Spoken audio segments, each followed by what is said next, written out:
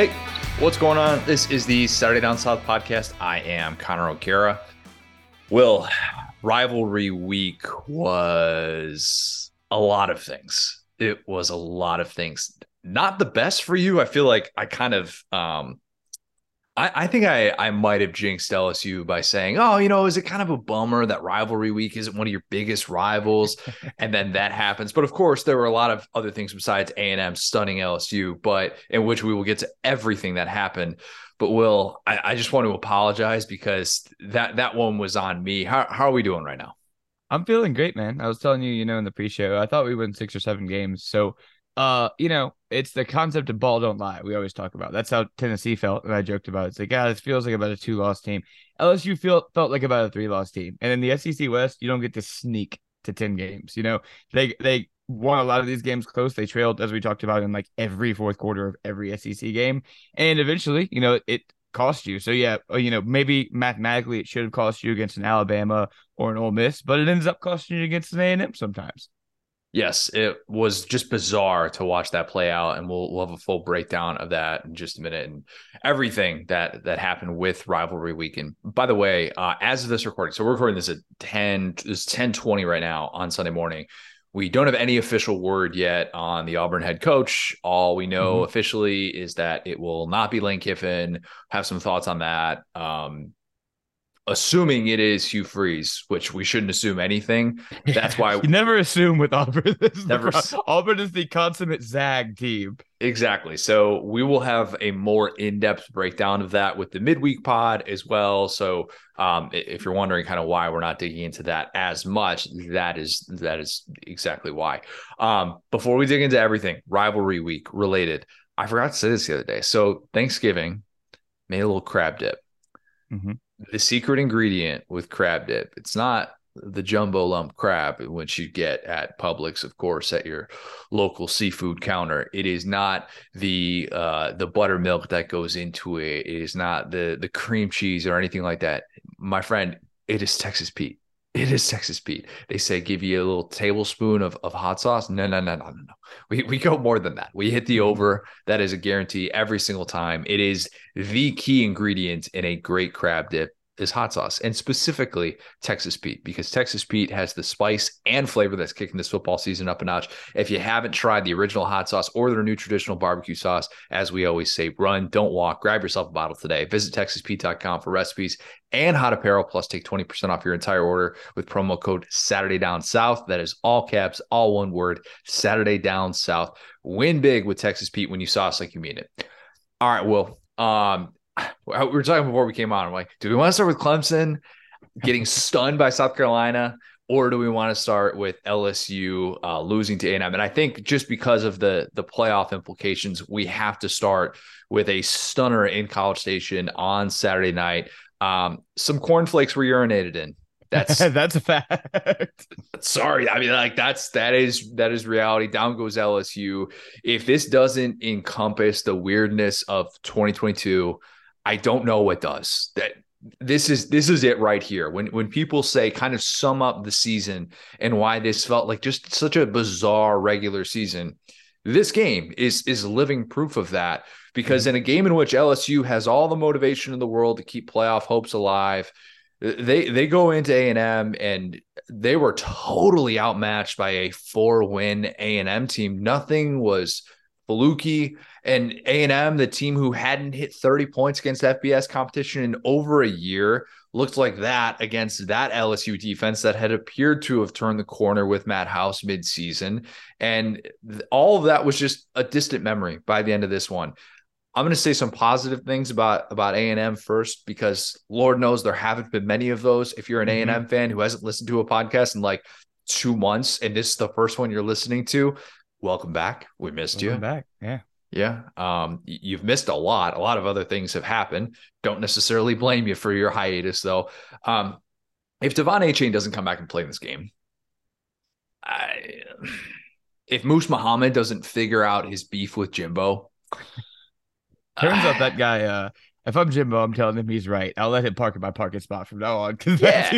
that dude's a baller. Let him have one of the ranches, just one of them, Just right? one ranch as a treat.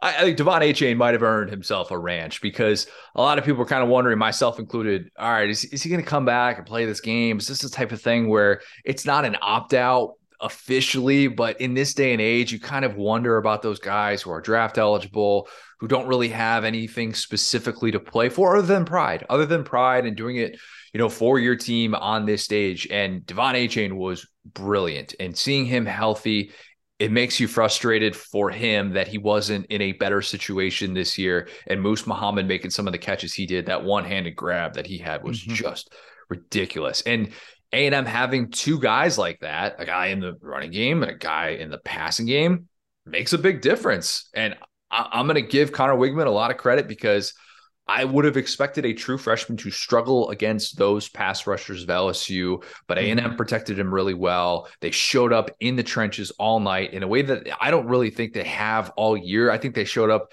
in the trenches against Bama, but that was a little bit more defensive line related. Jalen Milroe kind of getting, used to some of those reps as a passer. But this was a great game for the Jimbo hasn't totally lost the program narrative, which the program is back. Look, man, after UMass, I don't know. I would have said about anything is on the table, but you get some good vibes back if you're A&M, and we'll kind of wait and see. It's still a 5-7 season that we would expect isn't going to end up in a bowl game, and we'll wait and see on APR and all that.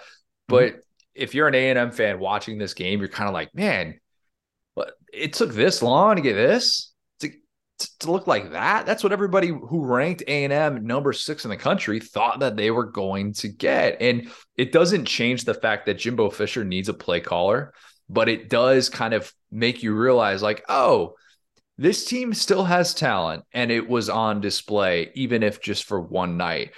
But man, the story of the day, sorry, A&M fans, it's LSU having this dud. I thought you put it well, talking about how this was a team that looked a little bit more 9-3-ish. If you want to break down the numbers of average scoring margin against Power 5 competition, I think it was like 3.6 coming into this game for LSU. 7 of 9 times that they played against Power 5 competition, including this game, they trailed in the second half. Kind of just caught up to them, right? Like, just was one of those things that I don't want to say like we talk about it with Bama, playing with fire, all these close games. LSU played a lot of close games, and they thought they had this switch, and they really didn't in this game. And instead, they got blown out. It's as simple as that. They got blown out. Yeah, I think, and one of the things that we've talked about throughout the year with the SEC West is how different each team is, right? And I think what LSU started to do is, once you see enough Floridas, Arkansas, Ole Misses that are these teams that try to spread you out east to west, and they try to kind of do a little bit of trickeration, you lose the ability to prepare for a team like A&M, which is a very north and south old school football team and what they do is, they're like, it's like watching the old Les Miles offense. They have bigger guys than you that are stronger, that are these big recruits, and they just run forward. And with LSU, if you see how they've been successful with Harold Perkins and everything, the D-line is flat. You got a 5-man pressure. The linebackers are kind of sitting back in coverage. And when you play against a guy like Achane, who is a phenomenal player, we've been giving him his flowers all year and said that he deserves better and this is what he deserves, honestly. Yeah. Because once you get your D-line flat and you start to get greedy and try to pressure off the edge, then your linebackers are kind of on islands out there. And once a guy like Achane makes one guy miss, it's 5-6 yards every single time. And I think that was arrogance by LSU, and to not see, because I don't think A&M truly did anything schematically differently. I don't think they were super creative. I think they just lined up and punched LSU in the mouth. And as an LSU fan, yeah, I mean, like I said, it's two things. Yeah, we've been playing fire. Yeah, I mean, the Jaden Daniels fumble, obviously, and don't get me started on Brian Kelly putting him back out there for that 2-point conversion. That was pointless. What was that? Why did he go for 2? Of course, one of my buddies that's a big analytics guy is like, well, the numbers say that's where you go. Bro, shut up. I don't care what the numbers say. Like, your quarterback you got to use your eyeballs. Your quarterback is wincing in pain. You got him out there running the ball. But anyway, you take all that out of there. And I think that what you're worried about as an LSU fan isn't about this game and about how this team kind of out physicaled you. It's that Georgia is the successful version of this team. right? Georgia is Yeah. licking their chops because there are two teams in the SEC that play football like this in this specific way. You can kind of talk about Kentucky, but they haven't been successful. You can kind of talk about South Carolina, but they haven't been successful. This is truly we run out of the ace, we use our fullback, we go straight up and down. And A-Chain, obviously, I think is a little bit better than any of Georgia's running backs. I don't think A-Chain's a phenomenal player. But in terms of the line play, As a pure runner, as a pure runner, yeah. like in terms of in space, but in terms of the whole team, in terms of the whole roster, in terms of the line, in terms of guys calling the right plays, that's obviously, what Jimbo has struggled with. Georgia has been on one page. And so, your confidence level, it's not that you lose the game, it's that you lose the game to this type of team. Because if you go out and lay a dud against like a Tennessee, it's like, well, that's totally different from Georgia. This is like diet worse Georgia. And if diet worse Georgia can run you off the field, you really got to start asking some questions as far as how you prepare for a team like that. Well, this is why I love you. And this is why you're my guy. Okay. Like I mean that 100% sincerely, because if I watch a game like that and I watch my team miss out on a playoff chance, I'm getting fixated on two things. I'm getting fixated on the fact that Jaden Daniels on that play where it looks like LSU is about to take over in this game. It's 17-17. They're kind of doing typical LSU things. And then just a lack of concentration on that play, which give Edgerrin Cooper credit, give Damani Richardson credit for another like random scoop and score. If you want to go back to the Arkansas game as well, I'm fixating on that. And I'm fixating on the 2-point conversion that we just brought up. And instead you give a full breakdown of what exactly it was that frustrated LSU. And you're exactly right. You're 100% right. And I think that you see these last 2 weeks, what this is a critical reminder of, an earmuff at Joel Klatt. I know you're listening. This is a reminder that if you're a top 5 team and you go into some of these SEC venues and it's at night and you give them just that little shred of hope, you're selling hopium, right? If you do that and you get these crowds thinking that they have a chance against a top 5 team, look out, man. Look out. Because there's still those dudes, and these dudes have pride. And A&M has dudes. And South Carolina, even in the shape that they were in coming into that Tennessee game, coming off of the Florida loss, they still have dudes. And you give those guys just that ounce of hope, and that crowd gets in it. And all of a sudden, you're like, whoa. And for whatever reason, well, I don't know when this point was. I think it was, quite literally the mesh point of Jaden Daniels fumbling that football. That was the point in which you kind of realize, oh, this is happening tonight. Did you have any other specific moment in which you realized that it wasn't going to be LSU's night? I think that was part of it. I was still a little bit optimistic, but when they got the ball back again and just knifed down the field, like I said, with a team like that, you either figure it out or you don't. And when it became clear in that moment that LSU was playing scared, and like I kept telling everybody, they were just too cool. They didn't want to get down there and play Les Miles old school football all night. And in that moment, when you turn the ball over like that, the LSU team that I thought I knew would go out there and say, all right, we got to buckle down. Because coming out of the second half, they forced 2 3 and outs. They immediately scored. It was like, okay, this is going our way. One thing went sideways, and usually this is a team that's played pretty perfect fourth quarters, and you've seen that like maybe that was just kind of their MO. It's like, well, maybe just nothing bad happened to happen, Yeah, maybe they just got a little bit fortunate in some of these spots and thought that they had that switch available, and it just wasn't there. What it kind of sets up for is a bit of an anticlimactic SEC championship. No, I was thinking about it. LSU's still going to have a lot on the line. They'd still love to be able to win an SEC championship, and I'm not taking away from that. But this is the first time since I guess 2020, 2-loss Florida. If they had beat Bama, I don't know. I'd have to go back and really dig into that, like how realistic their chances would have been if they had beaten that Bama team to be a 2-loss team to get into the playoff field. It was still a little bit murky because Notre Dame was undefeated at the time. A&M was the 1-loss team who would beat Florida. So at the same time, that's a little bit tricky. Maybe Florida is in that conversation in 2020, but there have not been a whole lot of SEC championships in recent memory in which there's been one team that's out of the playoff and one team that, in my opinion, is already in. And Georgia's that team. So because even if you want to go back 2015, that Bama team who already had the 1 loss, they're playing against the Florida team that's out of contention for the playoff. And Bama losing that game could have theoretically left the SEC out of the playoff field. It's just rare to see a game like this in the way that it is set up. But, LSU now is going to have to beat Georgia to get to a New Year's Six bowl. That's reality. Is it weird to think there's a path to a 5-loss season for LSU? Because that's I mean, they're obviously going to be big underdogs against Georgia, and it just depends on who their bowl matchup is. I would push back a little bit though, in that think about how funny it would be if LSU beat Georgia. Like, I know there are implications, but as we saw, this obviously is a team that did not belong in the college football playoff. So once we got that thought, and I got that thought out of my mind pretty early in the second half of this game. fair. But do you know how funny it would be if a 3-loss LSU team beat Georgia? It would be this kind of the story of the year, right? Like that's what I keep hanging my hat on. Is like, well, my thoughts haven't super duper changed because either way, Georgia was going to be this massive favorite. So yeah, I guess if LSU beats Georgia a week ago, like if LSU wins this game and then beats Georgia, it's like, wow, look how good LSU is. But I would counter that it would be way funnier if LSU wins the game this time. So I'm equally invested because now there's nothing to lose. Yeah, and look, like we talked about with LSU, I mean, still being at this place, representing the West in an SEC championship, beating Alabama, year one of the Kelly era, those are things that you cannot take away from this LSU team. They deserve a lot of credit, despite the fact that Saturday night was what it was, and it was a blown opportunity.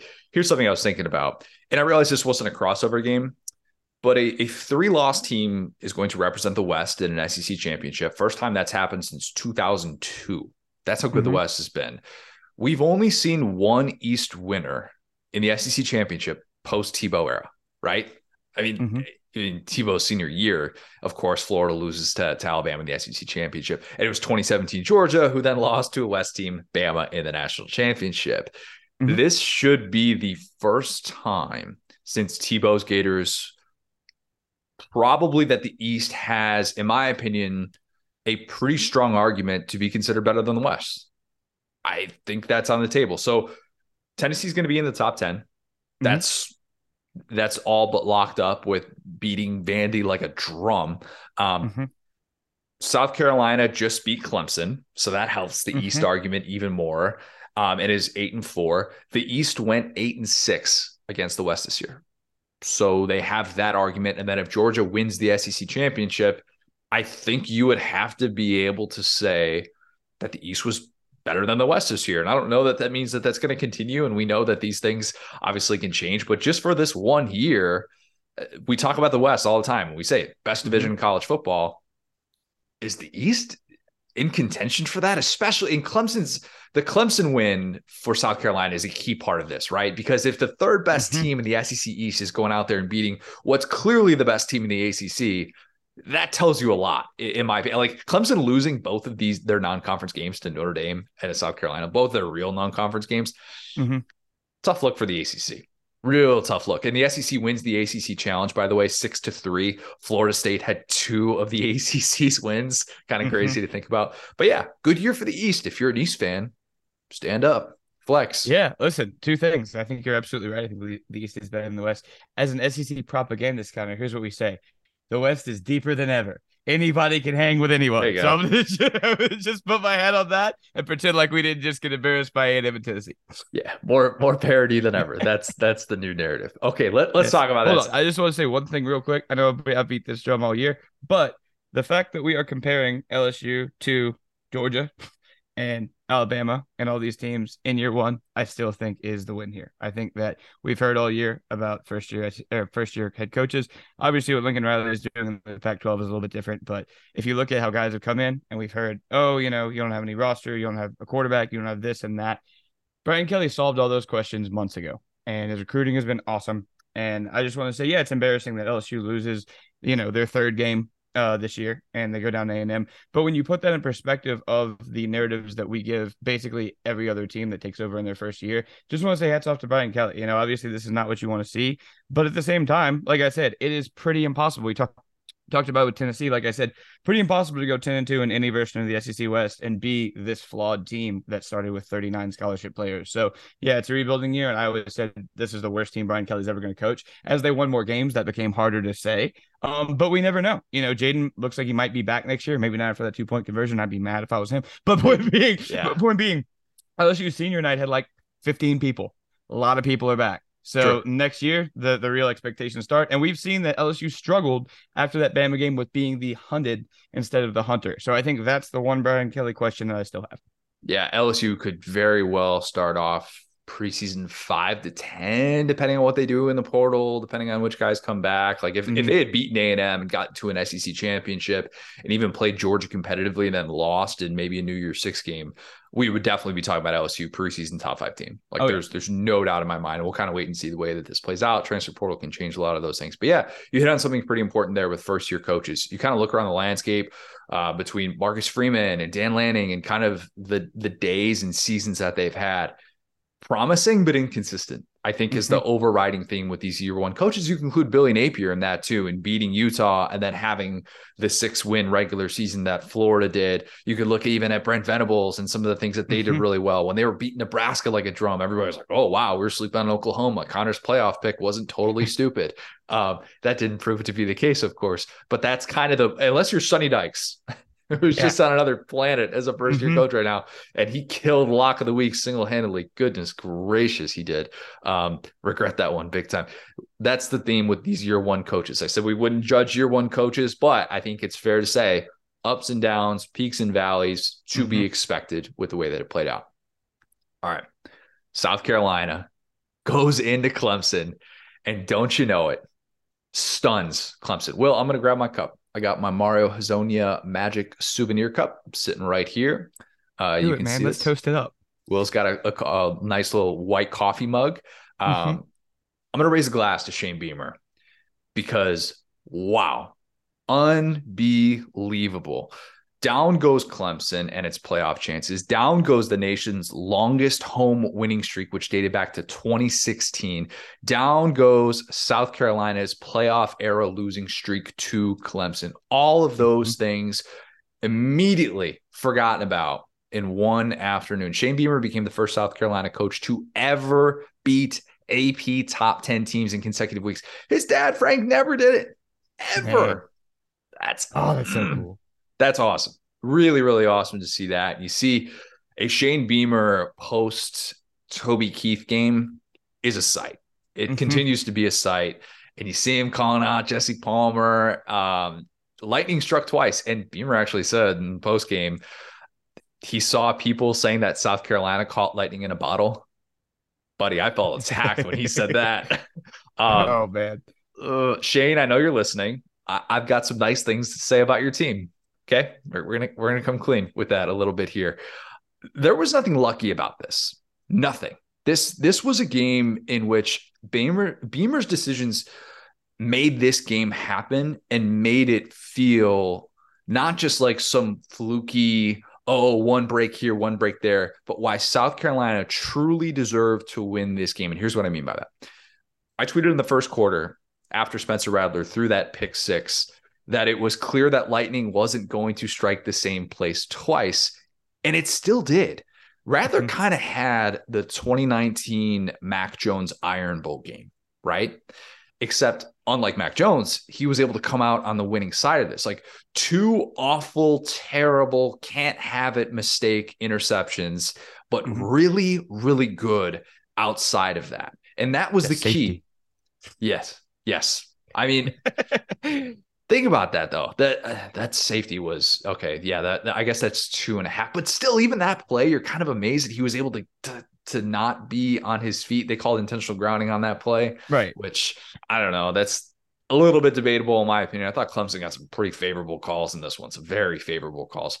But Rattler just totally outplays DJ Uiagalelei in a game in which you're kind of wondering, all right, which one of these former 5-star Heisman, number 1 overall pick quarterbacks is going to step up and kind of exercise those demons. And it was no doubt Rattler, no doubt. I said 2 weeks ago, Beamer should bench Rattler. Let's see Luke Doty. After the Florida game, come on. What are we doing here? Why are we still trying to make this work? We're in the middle of November, build towards next year. This was a great experiment. I would do it 10 times out of 10. You got to get that talent in the door, but let's move on to Luke Doty. Beamer said, nope, I am going to trust that our best football is still ahead of us. I am going to trust that Spencer Rattler is the quarterback who gives us the best chance to win. And buddy, was he right. Rattler, Juice Wells, totally in sync these last 2 weeks. That connection is second to none. On a day in which Marshawn Lloyd was active, but clearly not himself, there is no way that I would have said that Rattler is going to fuel that win and South Carolina is going to score 30 points. I'm old enough to remember when South Carolina was 0-8 when it allowed 28 points under Beamer. I brought up that stat and I'm like, boom, this is exactly why you need to know this. And then 2 consecutive games against top 10 teams in which shootouts that they win. I don't know if shootout is the right word to say it, but in the box score, it is. So that stat is gone. And here's the crazy thing. This game could have been South Carolina by 21. Yeah. Really. I mean, think about this.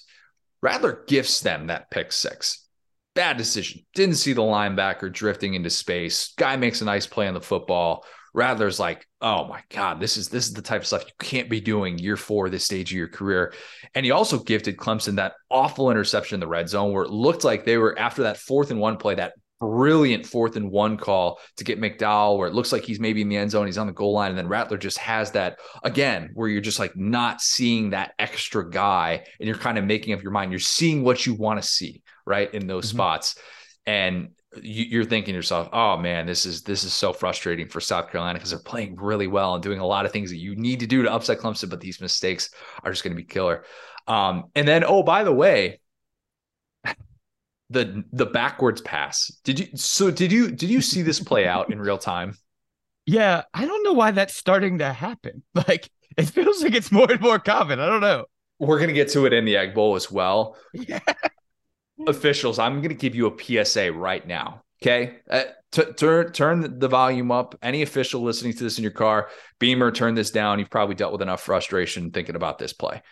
Officials, stop ruling backwards passes dead. Stop it. Yep. Stop it. What you rule all of these things. Oh, play on.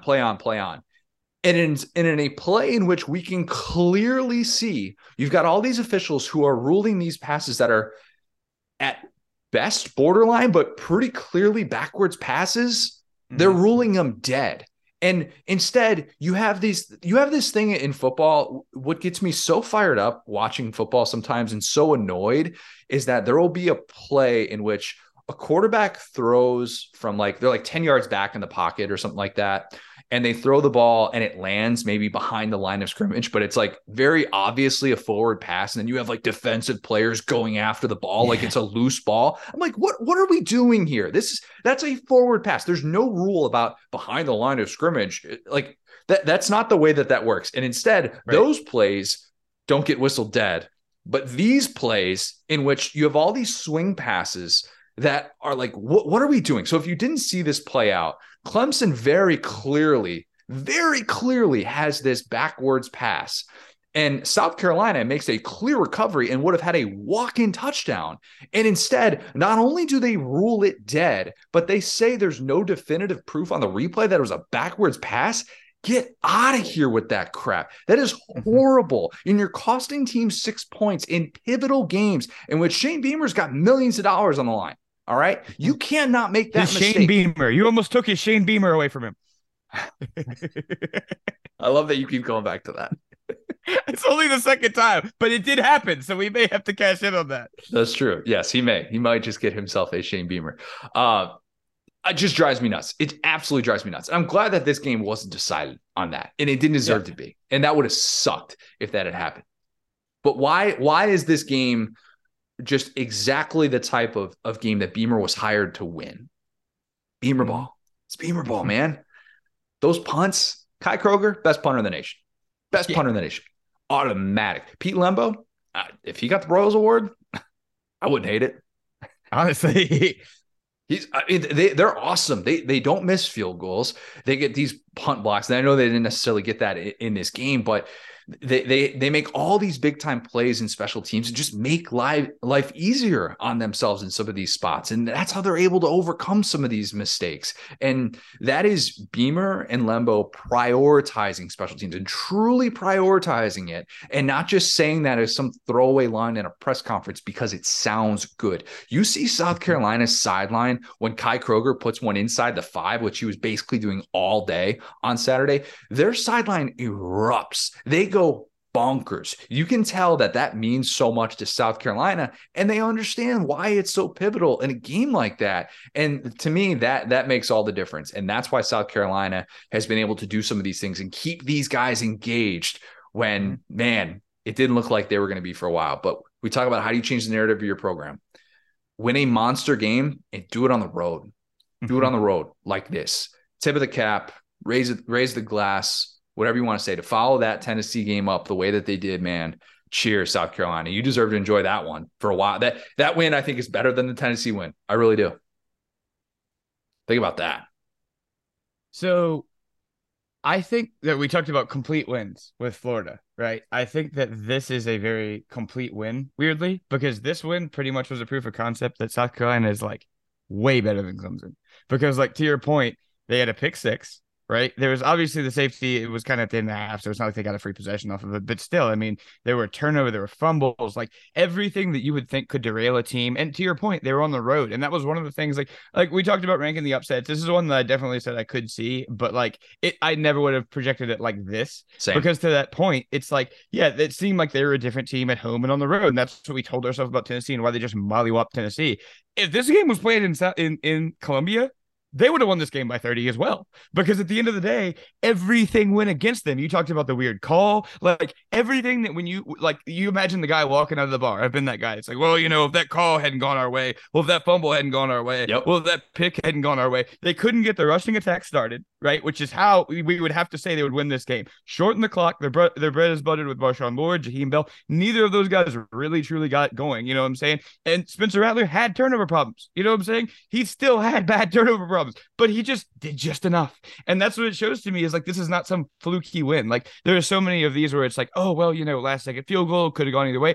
For this one, it's like, honestly, and I say this honestly, after looking at this and seeing all these stats, Clemson got lucky to only lose this game by one. Right. South Carolina should have blown them out. And this should have been the even better than the Tennessee moment, to your point. Like, you have to know football to know how bad of a game this was for Clemson. Whereas, like, Tennessee is like 63 points. This one's like, no, dog. They should have had another 60 burger. And they got, because when you get punched in the mouth, like we just talked about with LSU, it's way different. When you're playing against Tennessee and everything is going your way and you're up big and you just got to keep the lead.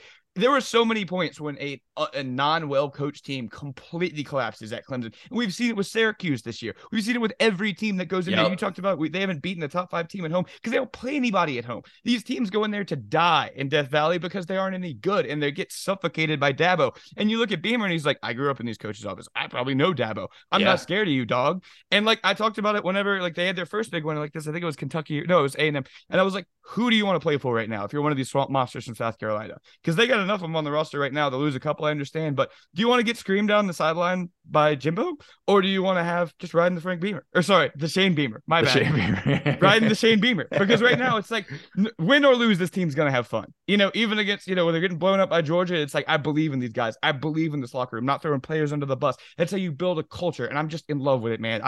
I'm so high on them right now.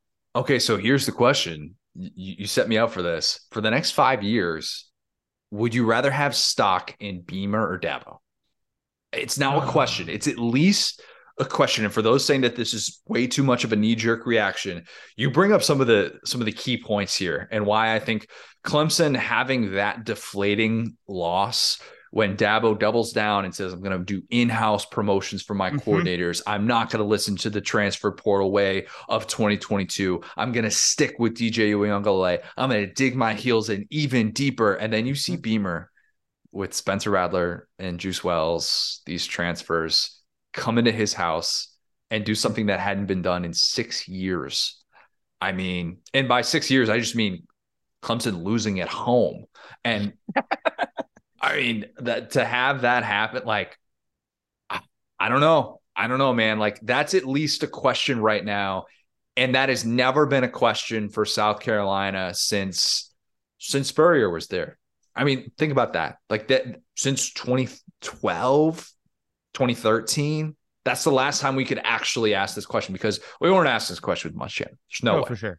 Never at any point. And now it's on the table, and that is how you change the narrative of your program. And you're right. I mean, Beamer deserves immense credit for it. We rarely see, and I was trying to think if there's any examples of this with a team doing what South Carolina did, which was as you would say, and the kids would say, just unbelievably mid for most of the season. Yeah, facts. Well, Lauren told me I shouldn't be using that. I shouldn't be trying to slip that into conversation, but now I think I'm addicted to it. It's bad.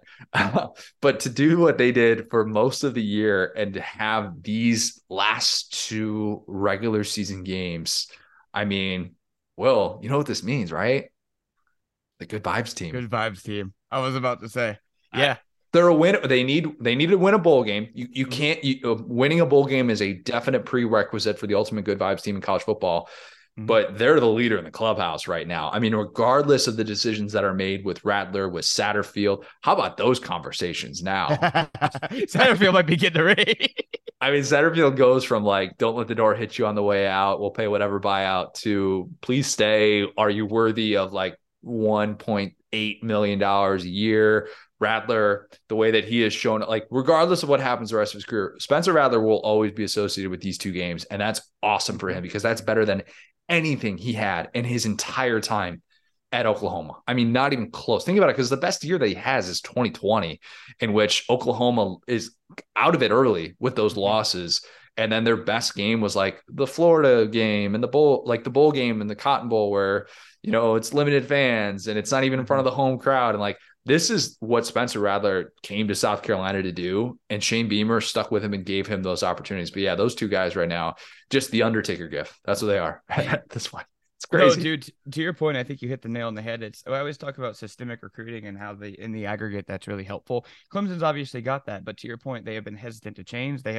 We talk about adapt or die. Right now, they're dying. They're truly dying. You play nobody. I'm not being mean, but you play nobody. You lose 2 games. Notre Dame looked clearly better than you.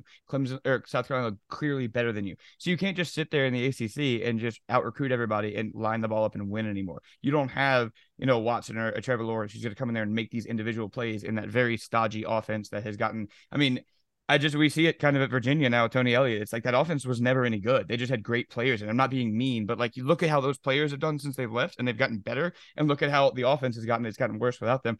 And just, you know, talking about it, you know, recruiting, you can get over that with transfers, as we always talk about. And Beamer has been the new fun guy who's opened the door to the new way of life. And that's how you even that out. And I know he's not one, but I just want to also shout out at the lad, Juice Wells. He's been playing out of his mind. He has been so good. Obviously, Spencer Rattler's the number 1 MVP, but Juice Wells is 1A. And yeah, if you look at the vibes coming in, man, it's the fact that, you don't have to recruit. You do have to recruit. You don't have to out recruit Clemson, because you've now proven, like we talked about, it can be an asset that South Carolina's quarterback tradition is not so good, because you're not going in there getting compared to Tebow, Cam Newton, Joe Burrow. You're getting in there compared to Steven Garcia, just to be honest, or Tannehill or whatever. Shout out Garcia. Yeah. Right. And we love him. You know, we love those guys. Those are lads. But you can beat Spencer Rattler and win 2 games and immediately get to the Pantheon. And that's what I'd be selling. Maybe Rattler comes back. Maybe he leaves. Maybe this put him over the edge to leaving because he's playing so well. Who knows? Maybe. But the next guy, you can say, hey, you know, you win 3-4 big games here. You're the GOAT. And you see all these fans respond to that. And I think it's a great pitch, man. Yeah. And the patience shown, that's such a key thing, because there's not patience. There's not patience like that. And I would venture to say there are not a lot of Power 5 programs that would have stuck with Rattler as long as South Carolina did, with the struggles that they have in the quarterback history that you mentioned. That's such a key part of that. It really is. So Beamer's extension, if I'm guessing, it is big, man. Like, these last 2 weeks have been a game changer. I was originally thinking that he was probably going to get an extension after year 2. And depending on how it played out in these last 3 games, he's going to be like kind of a $5 million base pay type of guy, which that's the going rate in this day and age in college football for the Power 5 coaches. I think he's going to be in like the $7 million annually range. I do. I really like him making one of these 7-year, $50 million contracts is something that is, look, if you have your guy, you do whatever you can to give him that money and to try and keep him on board. Like, that's, sorry, as much as we get frustrated with athletic directors and buyouts and the way that these contracts look so desperate, it's because of stuff like this that we get to those points. And when we're in the moment, we're kind of like, what would South Carolina fans pay right now to know that's a possibility every single year with Shane Beamer? Like they would pay a lot of money for that. And the price of what Beamer has brought to the South Carolina program. I mean, we're also living in a world in which Kentucky and Ole Miss are now paying coaches between $8 and $9 million in base pay. So South Carolina paying $7 million is like, you know what? I get it. Makes sense, right? No, how So, about that? And like I always joke about my favorite thing about college football is watching just like a coach get the coins knocked out of him like Sonic when he loses. Like, oh my gosh, are we gonna lose our recruits? We're gonna jump out of the top 10. We're gonna do all this stuff. You know, LSU just did it yesterday. I get it. But when you lose, it's this big deal. And like with the portal guys can leave and everything, this is the opposite of that. It is to your point, now you can go in, call up Darius Rucker, get the NIL collective going. Say, hey guys, look, we're building something here. Put in money and you're gonna get more than that out of it. And that's for a fan base that truly has been sold hopium since Spurrier left, with Muschamp and all these guys coming in. That's like maybe this will be the guy, maybe this will be the guy. It's like you've seen that the biggest thing is being a team like Tennessee and beating Clemson specifically, and you've done both of those. So at this point, maybe your finances away. Maybe if you just get to that next level of funding, then you can be competing for second place in the SEC East, and then maybe you're in striking distance of Georgia. So it's all big slow climb. And you're just trying to avoid that big drop. And right now they're on the up and up, man. Agreed 100%. Okay. We're talking about Lane a minute ago. Oh, yeah. Let's talk some Egg Bowl here. Oh yeah. A lot of layers to this. A lot of layers. Like an onion. Like an onion. It was rough weekend for John Sokoloff, I think, maybe. This is one of your people, Connor. This spot you got. He's like an Iowa offensive tackle name. No, I don't know that he's somebody I'm going to be going to bat for. No, facts. Yeah, I'm just saying the name. He has a very northern name. Anyway, is it a northern name? John Sokoloff? Maybe a little bit. Okay, all right, we'll go to bat for him. Lane just dunked on him all week. The GIF with Shaq dunking on Chris Dudley that goes viral, where Shaq like throws it down and then he pushes him. I mean, it's that's basically what happened here with Lane not taking the Auburn job after it was reported from John that was going to be happening and that he was going to resign from his position at Ole Miss on Friday. And look, I'm on record saying I thought Lane was going to take the Auburn job as well. So I'm also not out here reporting that that's fact and that's absolutely going to happen. That's a little bit of a difference between a prediction and a confirmation of reports, which is what John did. And then he tried to like double down on it on Saturday with a statement. It was just like, oh boy, there was a material change, blah, blah, blah. It's like, you just didn't have your information right. Like sometimes you just got to take the that played a factor. Do you honestly think maybe Lane was mulling it over and he saw the news get leaked? He's like, I'll show you. There's a small part of me that if there's anybody in college football who would do something like that, it's Lane, right? That's all I'm saying. Yeah, I'll say that. I do think though, I do think that more of this was seeing how Ole Miss would respond. How are they going to respond kind of with their backs against the wall? Would they recognize we need to start raising a lot of NIL money? Because from what I was told from when Chris Lowe went on the next round and talked about Auburn having a collective 10 times as much as Ole Miss, let's just say that made its way up the food chain in Oxford. And that caused a stir. And seeing stuff like that, which look, Ole Miss has been very public about getting their collective together. And in this day and age, you have to understand the importance of that. And if you don't, you're on the behind. And even programs like Kentucky are talking about this nonstop. And Mark Stoops is campaigning for their collective. And Vandy's out here making public statements about their collective. If you do not have your ducks in a row right now, you're behind and you're trailing. And Lane doesn't want to be trailing. Say what you want about the decisions that he made in the Egg Bowl. Say what you want about the decisions he's made against elite competition, but he recognizes that that's very important and he's 100% right. I wonder if Lane looked at this situation and said, okay, Ole Miss kind of did what I wanted them to do. Maybe there was this ultimatum. Maybe there was this indecisiveness, and seeing that response made the difference. And, if you see kind of what came out, I think it was Pete Thamel was talking about, Lane really wanted to stay because his family absolutely loves Oxford. And you know what? Good for Lane. Like, good for Lane for, reportedly making this decision because of family and saying that I want to actually establish some roots. A guy that hasn't been at a place more than 4 years since USC. I mean, think about that. Like, all the moving his family's done all across the country. And clearly, if Lane didn't like it in Oxford, and you wouldn't see his son Knox waving the fire extinguisher thing and dapping up Will Rogers, and cleanest dap ever for a kid under 12 years old, I think. Let's not count out Drew Brees' kids now. Those kids they've been growing up in locker rooms, but I think that's definitely on the Mount Rushmore. Like that dap was too clean. Like I'm now officially like, all right, that kid, he's got it too figured out if he's dapping up people that clean in that spot. Very, very impressed to see that. But yeah, I'm gonna say good for Lane, which the contract that he reportedly agreed to, it kind of bucks the whole 4-year deal for the state employee thing, because now with the way that they have this trust set up, they can now offer more than these 4-year deals. So Lane is not going to be making like $9 million a year at Ole Miss, which, gosh, go tell 2006 Will or 2006 Connor that there's going to be an Ole Miss football coach in the year 2022 making $9 million a year. Like, what? Man. I mean, that's in like 2007 when Saban becomes the first $4 million man in college football, and everybody freaks out. And there's all these thought pieces about college football's getting out of whack. Now the Ole Miss coach is making more than 2 times as much as that. So let's be clear, they were kind of right. This is a little bit out of whack, but it's very, very fun. So I'll just side with it. But yes, it is crazy. But yeah, it was a wild weekend to see the way this played out and to see this kind of happen in real time, which again, how many coaches are having this play out in real time to ultimately turn down a job? It would have been just unbelievably savage if after all this, Lane ends up accepting the Auburn job. That would have been really, really awkward. And there would have been riots in the street. Not quite at Tennessee levels, but it would have. They were throwing natties in the stadium. They had a lot of pent up rage, Connor. Were those were natties that they were throwing? It was either a natty or a bush. It kind of had those little mountains on it. Same thing.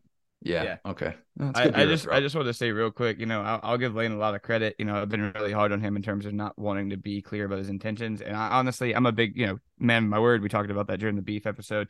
I will give Lane more credit now, even coming off of 3 straight losses than honestly ever before. If he continues to stay at Ole Miss, let's be honest. If he does the zigzag, then that's, worse than he was before. But if the fact that he truly came out and refuted that stuff, that they got this stuff on the table, I think I seriously want to say, it's what I always say. Would you rather win the game or would you rather win the battle of the war? These 3 games have been battles. Keeping Lane has been the war.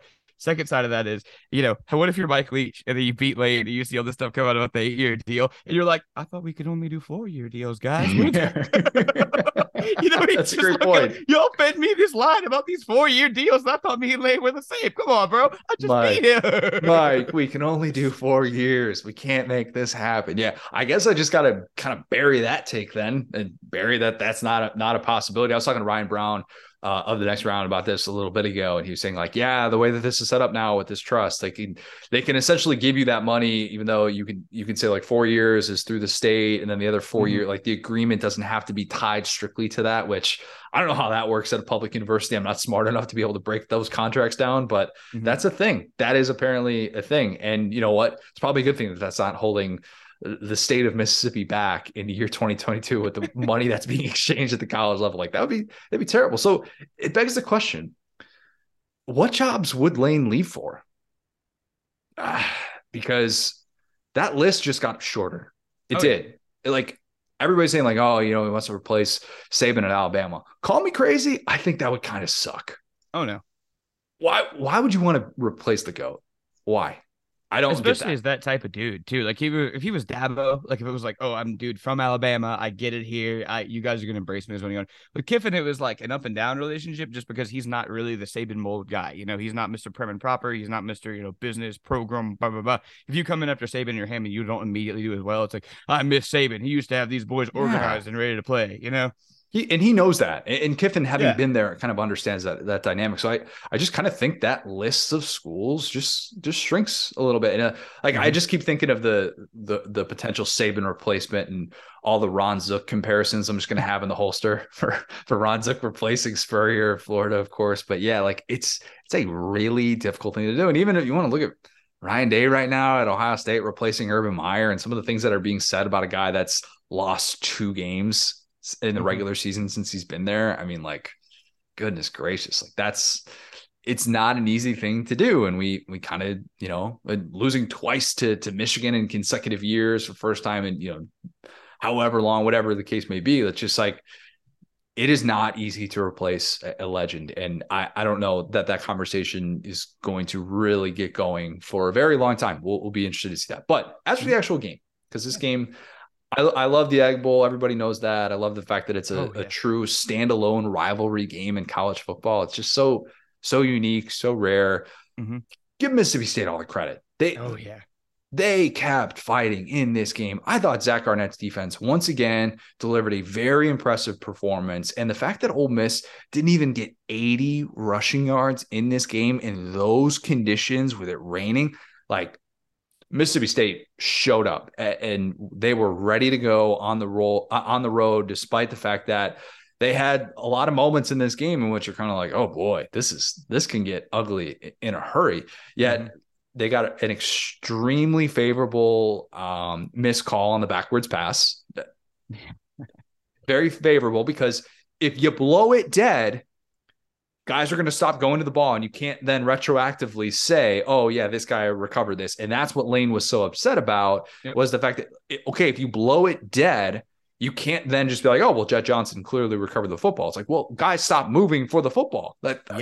This is a rule that, this will shock you. As a Saints fan, I've had explained to me 3 different times that this exact same thing has happened to the Saints, where they've fallen on a ball and the refs blew it dead. And it was like, well, you couldn't tell. And I was sitting there going, I've seen this rule. I know how this rule works. There's no way. Because to your point, the play played out for like a full 5 or 6 seconds. The receiver was like staring at the ball, didn't even make a move for it. And the Mississippi State guy just goes, and falls on it. Yeah. That was the recovery. But it was whistled dead. And it was a backward pass, to be clear. Yes. It should have been a fumble. It was definitely a fumble. So I won't feel too bad, because the old boy threw a backwards pass. So like, whatever, sometimes balls don't lie, like we talk about. And then they're trying to say inadvertent whistle or whatever like that. And it's like, okay, what do you mess this up at every possible turn. And then there is a bit of the ball don't lie with the Will Rogers fumble, the way that played out the goal line. You can kind of argue. I can't remember if it was who was it? I think was it Marks, I think, who looked like he got in on the play before, then they ruled that he was down on the goal line, whatever the case. So yeah, I mean, this did maybe even out to a certain extent, but I just liked how Mississippi State just kind of kept playing. They flew to the football. They looked, those veterans with Tyrus Wheat, with Emmanuel Forbes, Jet Johnson, like those guys are just kind of everywhere. And Randy Charlton deserves a lot of credit for breaking up the shovel pass and the 2-point conversion. A lot of credit. Let's talk about that. Yeah. We play the results with every 2-point conversion or 4th down attempt. We do. That is our nature. Twitter's a great place to be able to do that and to say, I would have called this, I would have called that. Lane knows he's responsible for that, right? Like, we could talk all we want about Charlie Weiss Jr. being kind of part of the play calling duties. This is still a head coaching decision in that moment, with the game on the line, a rivalry game on the line. And to have that play the way that it played out, the way that it did, was tough for Lane. And here's why. It wasn't simply the shovel pass, wherein a defensive player made a phenomenal play, Randy Charlton, to save the game. My problem was that with less than 90 seconds left, you can't burn 2 timeouts to dial that look up. You can't. And I get it. You want to try and react, and you can see what the defense is trying to do to you and all these different things. But Lane is basically just saying, yeah, it's just, this is the play, and I'm not even give myself any outs. You didn't have to do that. You could have had outs in this game to get a 3 and out and then get the football back, which you would have had 3 timeouts. And instead, you put it all on that. I did not like that. The burning of timeouts, where I thought it was Mississippi State calling these timeouts. And then I'm like, wait a minute, this is Lane doing this? It was bad late game management. And they've struggled with some of these spots in short down and distance, goal to go, whatever, these types of situations. But you just didn't need to put it all in that play. And it's a little bit different. And correct me if I'm wrong here. I think this is a little bit different to call that play than it is like a quick slant or even a goal line fade, which, say what you want about goal line fades. As hated as those are, at least in those scenarios, you can say, my guy is going to go up and make a play against your guy. Why the shovel pass failed was because one defensive lineman showed discipline, and that's all it took for that play not to have a chance at all. And it's the same reason why you don't see a screen called in that spot, right? Because it's like, okay, if one dude snuffs this out, that's it. And there's 3 or 4 guys who can kind of make a play in that spot where if they're not fooled, it's just toast. And it's not my guy versus your guy. It's, oh, I think I'm smarter than you. And Lane and Charlie Weiss Jr., they banked on being the smartest guys in the room, and they were not in that spot. And it was arrogance in that play call that I think really cost them a chance to be able to win that game. I thought that was just a clear coaching mistake from Lane Kiffin. No way about it. Yeah, I think, okay, so Ole Miss fans, I have been riding hard for you all year. I've been saying you deserve better than how Lane has treated you. Look at that. You got a ring on it. You're good to go. Like I said, you won the war of this season, even if you lost these games. So now I'm about to be mean because, like I just said, the big picture's on your side. So here's the deal. If you're going to tell me this team was at home in the pouring rain, I'm talking about can't see your hand in front of you, so rain that shows up on camera. I had to explain that to my mom. I was like, no, rain never shows up on camera. When you see rain on camera, it means it's so It bad is that coming down. those guys Yes. can't see their hands. Like, it's like, so you're playing at home against an air raid team. You have Judkins. You have this great rushing attack, dual threat Jackson Dart legend, and you have decided to your point, be a little bit too smart. You get to the goal line in the red zone. You get to the red zone 5 straight times, come out of there with what? 3 field goals, a 4th down pass to JJ Pegues, which I love me some JJ Pegues. Yes, and we will do. shout out that thick king. He's in the early running for lad of the week. Good for him. Don't want to be throwing the ball to your best defensive tackle on, gotta have it play on 4th down. Like, it worked, okay, but then they come right back and they don't get the next 4th down. So you get out of those 5 trips with 3 field goals and 1 4th down touchdown and then 0 points on the next one. And it's like, guys, this is a game situation that has completely been given down from the Egg Bowl gods. This is, you're going to beat Leach again. You're going to run the ball down their throats over and over and over again. Jackson Dart is not even going to have to get off his pretty little butt to win this game. And he has 38 passing attempts. You know what I'm saying? What are you doing? Will Rogers had 39 and you had 38. That is not who you fundamentally are. And the thing that we were talking about, me and you, Connor, is if you're going to air the ball out in the rain, air that B word out. Okay, go shoot that down the field. And lo and behold, look how they scored. Okay, I said they need to run the ball out of the shotgun, do this trickeration. They didn't want to do that. But I said you got to run the ball and then hit them deep. And how did they score that touchdown, Connor? RPO to a deep 9 route.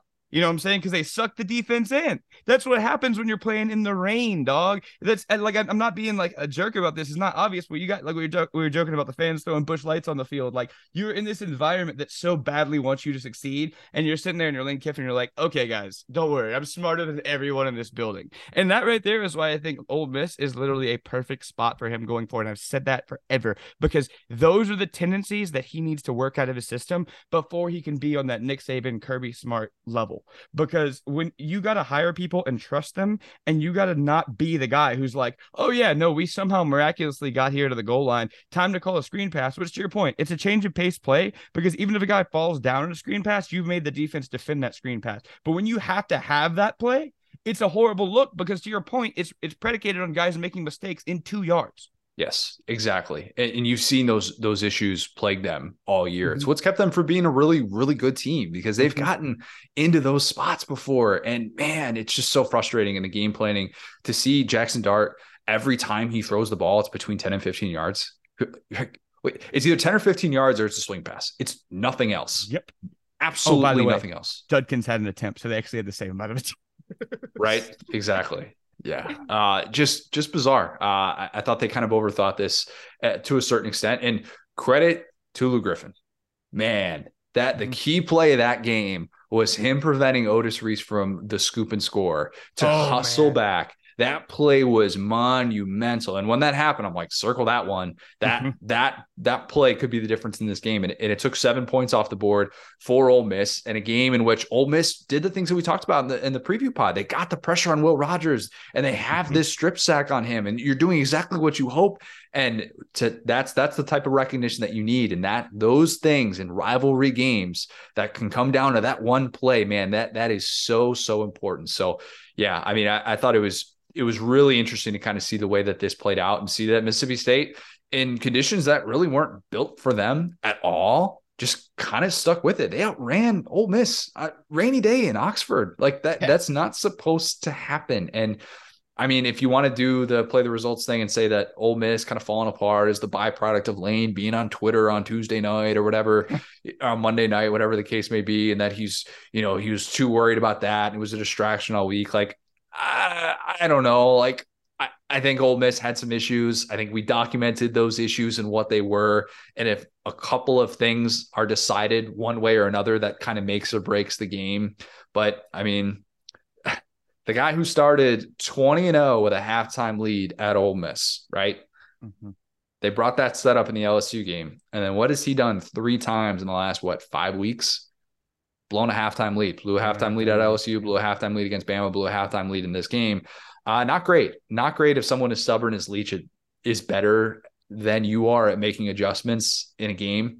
Real quick one quick thing I want to bring up on Leach, and then we got a lot of other stuff to get to because I know we're going long on the spot. I know we are. Leach needed that one. Oh, yeah. He knew he needed that one. He did. Couldn't be 0-3 against Lane. Could not fall to 0-3. Couldn't be 7-5 in the regular season with a team this experience because they're going to lose a lot of guys on that defense. And now they're 8-4. They're probably going to be ranked going into bowl season. They've got a legitimate shot to finish with 9 wins this year, which they've only done that 4 times in the 21st century. I think that Leach had a huge exhale moment to be able to survive this one, to win on the road in that fashion in this game. That was very pivotal with his new boss coming into town. Just remember that, because those are the types of moments that can kind of make or break you and can, be what gives you that extension, or, and I know he just got an extension, but that could be something that his new boss very much appreciates that he was able to take care of. Any other thoughts on this one before we go to the Friday night showdown in Tallahassee? No, yeah, I think that about wins it. I hope that Cohen keeps Leach there, because now we have unlocked the best meme potential, which is Lane versus Leach for a long time. I just want it forever. Wait, Cohen keeps Leach there?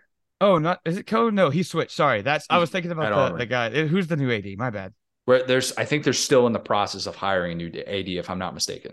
Oh, well, there you go. Sorry, whoever the new AD will be, hopefully we'll keep Leach there for a while, because I love that matchup. And if I just spaced on that, it's because I'm working on limited sleep and I just watched like 1 billion hours of football over the course of 3 days. So don't blame me if I forgot who the Mississippi State athletic director was. All right. Hey, I made that mistake. You caught me. Appreciate you. Anyway. All right, let's go to the game Friday night. Florida State, just a thriller. Florida State ends up winning this game that went down to the wire. This game, though, was a perfect microcosm of Florida season. That's what it was. Incredible start for Anthony Richardson, just like Utah. You're seeing these chunk plays. Florida's looking up for the challenge. You're talking about Anthony Richardson, future top 5 pick. Gosh, I'd find a nickel for every time they're talking about that on some sort of broadcast or a halftime show. I'm like, oh my gosh. But then we're reminded of a few things. One is that Anthony Richardson is wildly inconsistent. It didn't help him that 5 of their best receivers were out for this one. So the depth that we talked about coming into this year, they had questions about. They had major. They had 5 of these guys out. Yeah. I mean, it was like Ricky Pearsall and nobody else. Right. I mean, I was about to say he was there, but yeah, you're right. I didn't really recognize another guy. Yeah, good point. I'm like, who are these tight ends that he's throwing? Who are you people? Like, did you walk on this week? I have no idea. But Richardson going 36 minutes in this game without a completion. 36 minutes of game time, about 2 hours of real time, right? Over 2 hours of real time in which he did not complete a pass. That's just a reminder, in my opinion, of why he needs more developing at the college level. They're not going to figure that out in the NFL. All right. That's not going to happen. It's like when you go to college and you're the high school student that makes these very elementary mistakes and you just like never show up to class. And it's like, okay, if you don't show up to class and you make these mistakes in high school, when there are those limited expectations, do you think you're going to show up to class in college? No, like that's just not going to happen for you. And you're probably going to be like, oh, that was a waste of money. And Richardson, if he ends up going to the NFL draft and being one of the first quarterbacks off the board, in my opinion, he would be a waste of money at this stage of his career, at this stage of his development. And if you didn't see that play out, you're just telling yourself that you were not watching this game on Friday night. You were not watching Anthony Richardson throughout the year. You're picking and choosing the highlights that you want. Florida should have turned into a service academy. They should have. I mean, like, instead, though, Billy Napier is so insistent on this balance concept. And man, even Travis Etienne, brother of Trevor, who you might have heard of, did a couple of things at Clemson, doing a couple of things with the Jacksonville Jaguars. Not great when he's tweeting out his frustration, run the damn ball, just hand it off one time. And then don't you know it, his little brother just pops a big touchdown run because he's really good. And Trevor Etienne and Montreal Johnson are good and they need to get the football. Like, on top of that, this was the prime opportunity. Napier whiffed on this. He absolutely whiffed on this. This was the prime opportunity to say, oh, wait, we don't like our quarterback depth. I don't care. This is a regular season finale. I'm letting my mobile quarterback feast. I want to let him run. He's going to get a month to be able to have a break to deal with whatever bumps and bruises he gets. Let him run. Think 2018 Joe Burrow at Texas A&M. Think 2021 Will Levis at Louisville. Why would you do that to me on this day? Sorry. I'm sorry, man.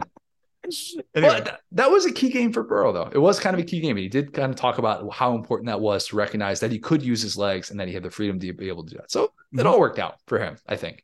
Yeah. But as we saw all year, it just felt like Napier really wanted to try and get some of those chunk plays with the passing game instead of recognizing that they had a clear chance to keep the Florida State offense off the field if they could run the football, because we knew the Florida defense was going to have issues, right? They couldn't contain Mike Wright. They weren't going to contain Jordan Travis. And don't you know it, I think unofficially he broke 18 sack attempts in this game. Oh my gosh, that one play, man, was like one Bo Nix. Yeah, that was literally like, we try to not be too like grandiose about stuff. That was one of the most insane like escapability by a quarterback plays I've ever seen in my life. Awesome. I mean, say what you will, these Florida players are 4-star athletes, best player in their high school's history. The fact that he was able to make like break 9 different tackles, some guys might have got broken twice. That was one of the craziest plays I've ever seen in my life. He needs the Stetson goal line shimmy. He needs that because he kept sliding. It was like a half slide. Is he sliding? Is he avoiding the contact? It looks like more like he was avoiding the contact, but not officially sliding. It was one of these weird, awkward spots. They would have to review it every single time. He might have just been gassed from trying to escape all these different guys. And he's just like, all right, I'm done. And like, man, you have a half more yard to be able to get across the goal line here. One Stetson shimmy and he would have been good. But nonetheless, incredible. He was really, really good. It felt like Florida State was going to run away with it at one point. It really did. Florida deserves credit for being able to fight back into this game, at least getting a chance to have a potential game-winning drive. You know that Billy Napier would have gone for 2 in that spot. The officiating on that last drive was putrid. It was bad. This is the worst officiating by college football weekend I've ever seen in my life. Like in pivotal moments, maybe not for the course of like the entire game, but like in these very crucial spots where the announcing crew with Brock Osweiler breaking this down. And I know Florida loved fans, him, by the way. He was an absolute treat. He was just like me out there. You're in the minority with that one. He is not well liked in Gainesville. I can say that with confidence.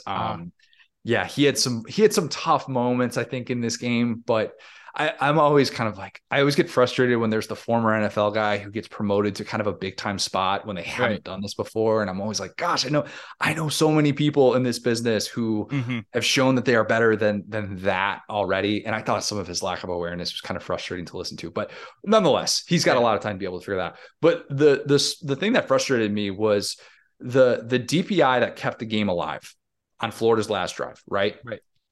In my opinion, bad call. Yeah, you can kind of look at the replay. Did he hook his arm? Did he not hook his arm? But why did they make that call? The holding call on the play before it, where Anthony Richardson picked up a first down with his legs, that they show the replay and you're like, wait, where's the hold? Did they just call this on the wrong number? Like there wasn't a hold. And like, okay, it was a makeup call. The DPI was a makeup call, 100%. Like, and then the missed face mask on the Richardson, last ditch heave, like, how do you miss that in that spot? Like, what else are you looking at? It's the quarterback with the football is trying to make a last second throw and you can't see a very clear face mask, like in the open field. Like that was just horrible. But yeah, no, to your point, bro, dude came off the edge completely unblocked. And like, okay, pass interference is ultimately subjective. Whatever you say, pass interference, every crew calls it differently. And I just always say, try to keep it consistent, whatever. A face mask is a face mask. Like, you just can't grab somebody's face mask. That's just the rule. Like, I'm sorry. Yeah. I just don't know what they were looking at all. I don't think Anthony Richardson, the guy who went 36 minutes without a completion. I don't think he was about to uncork a touchdown in an obvious passing situation with like 5'11" Ricky Pearsall as his go-to guy. Just didn't necessarily think that was a spot that he was going to thrive. But I get, if I'm a Florida fan, I would be frustrated to see some of that play out. And instead, you lose this game. The winning streak against Florida State is over. Florida is 6-6 going into bowl season, a very mediocre year one for Billy Napier that had some really nice highs And probably the highest high was that Utah win. Tough to kind of replicate that with the juice that was in the swamp opening night.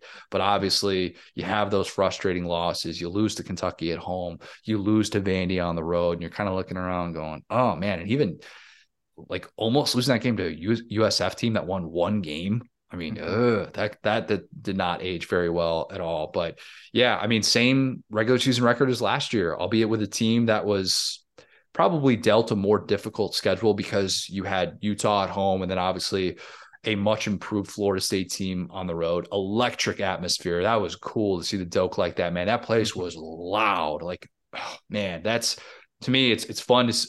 I am not the guy that says college football is better when this team is good, but I do love it when we see venues like that kind of get that juice back. And even seeing Kyle Field get that juice back after the UMass game in which nobody was at. Like, I support that all day, every day. But Florida's got a very flawed roster right now.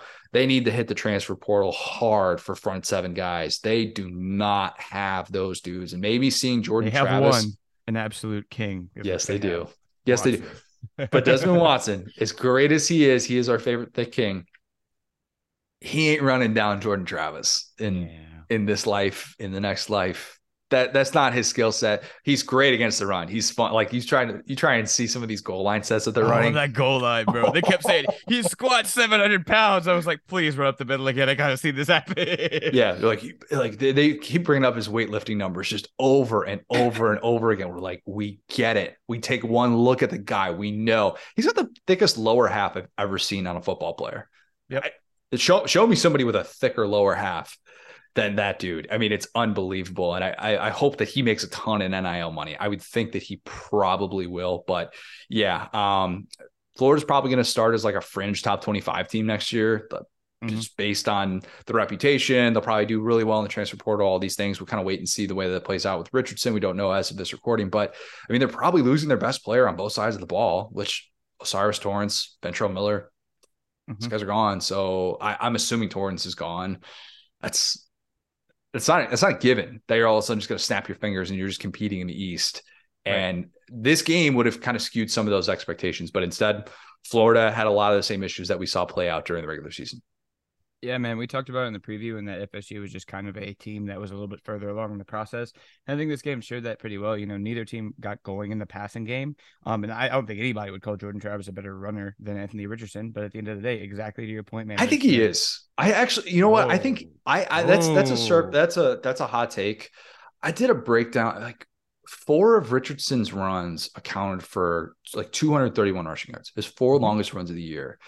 And if you kind of look at it outside of that, he's not a move the chains runner. That's not like really his skill set, whereas Travis kind of is. So I'm not saying that he's got more upside. Richardson still hits the home run plays better than Travis does, but just in terms of like a move the chains, real reliable element of your offense. And maybe some of that was like Richardson dealing with foot injuries and whatnot. I think I would probably take Travis as a runner.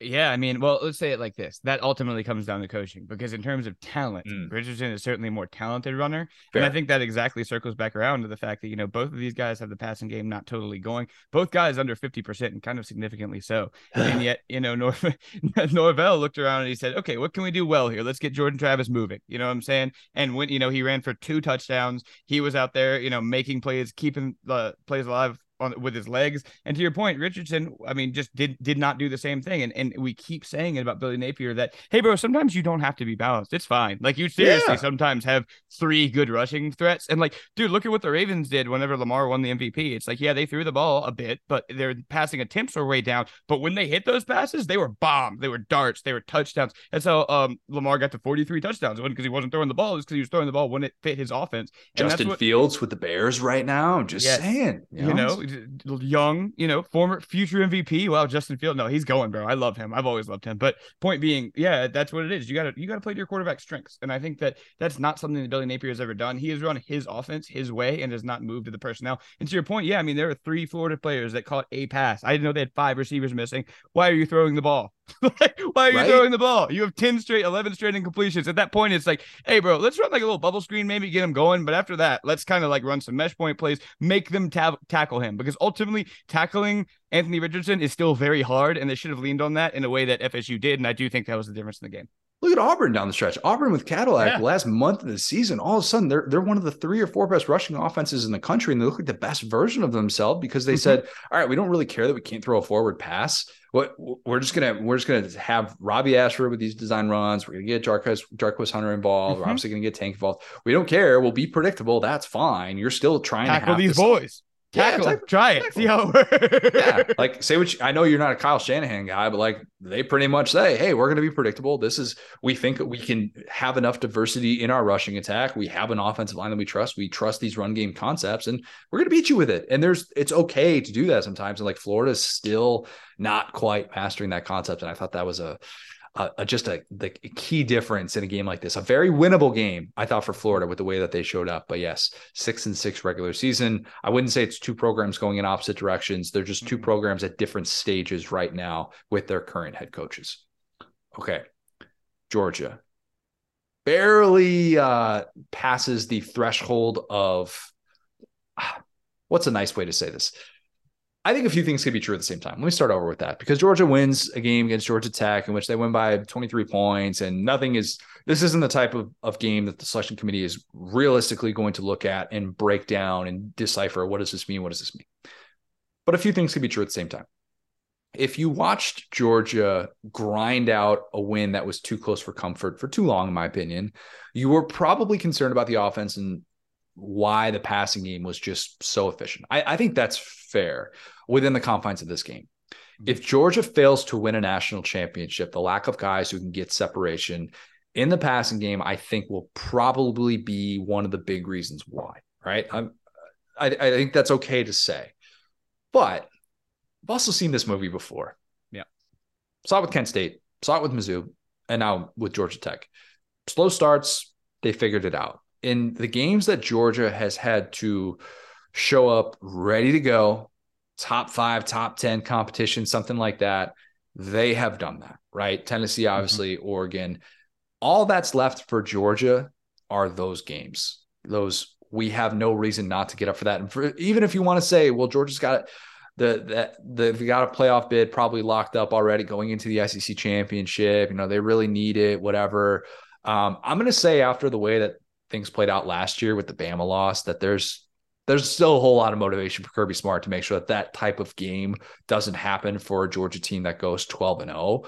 So I'm going to say, and that's a little spoiler alert here, I have confidence that Georgia is going to be ready in the SEC championship. I don't want to totally take credit from Georgia Tech, because last week they did really well against Drake May and they held that UNC offense without a point in the second half. And against Stetson, I mean, he had a mostly quiet day. He had the 78-yarder to McIntosh, but outside of that, 17 attempts for 57 passing yards. Like, that's and one of those was the touchdown pass to Brock Bowers, where he gets that shoestring grab, unconfirmed human being. I mean, just ridiculous that he does things like that. But what I'm not going to do here, and there's a reason I bring this up. I promise I had a point. I'm not going to convince myself that Georgia is suddenly going to be super vulnerable just because of what we saw against Georgia Tech. I'm not. I think the offensive game plan will have more downfield shots in the SEC championship playoff, and I think it's going to have a bit more diversity moving forward. It's still pretty amazing, though, to think Georgia went 12-0 again, and we shouldn't take that for granted. I asked the question on Twitter before the LSU loss, so I guess we can kind of take Brian Kelly out of this conversation, although he was very much firmly in it middle of Saturday afternoon. National Coach of the Year: Herbie, Sonny Dykes, Jim Harbaugh, Jonathan Smith deserves consideration. What he did at Oregon State, Willie Fritz, maybe what he did at Tulane deserves some consideration as well. Sonny Dykes probably the leader in the clubhouse, but I can make a really good case for Kirby. I could. The SEC Coach of the Year discussion is going to be really, really interesting. I think. Who would be your vote of those guys? I think it's got to be Sonny Dykes, honestly. I definitely see your point as well, but it's just, you come out of a team with TCU that's lost in the woods for a while after Gary Patterson. He completely turned it around. I think Kirby, obviously, I'll give him his flowers. I think he obviously deserved it last year.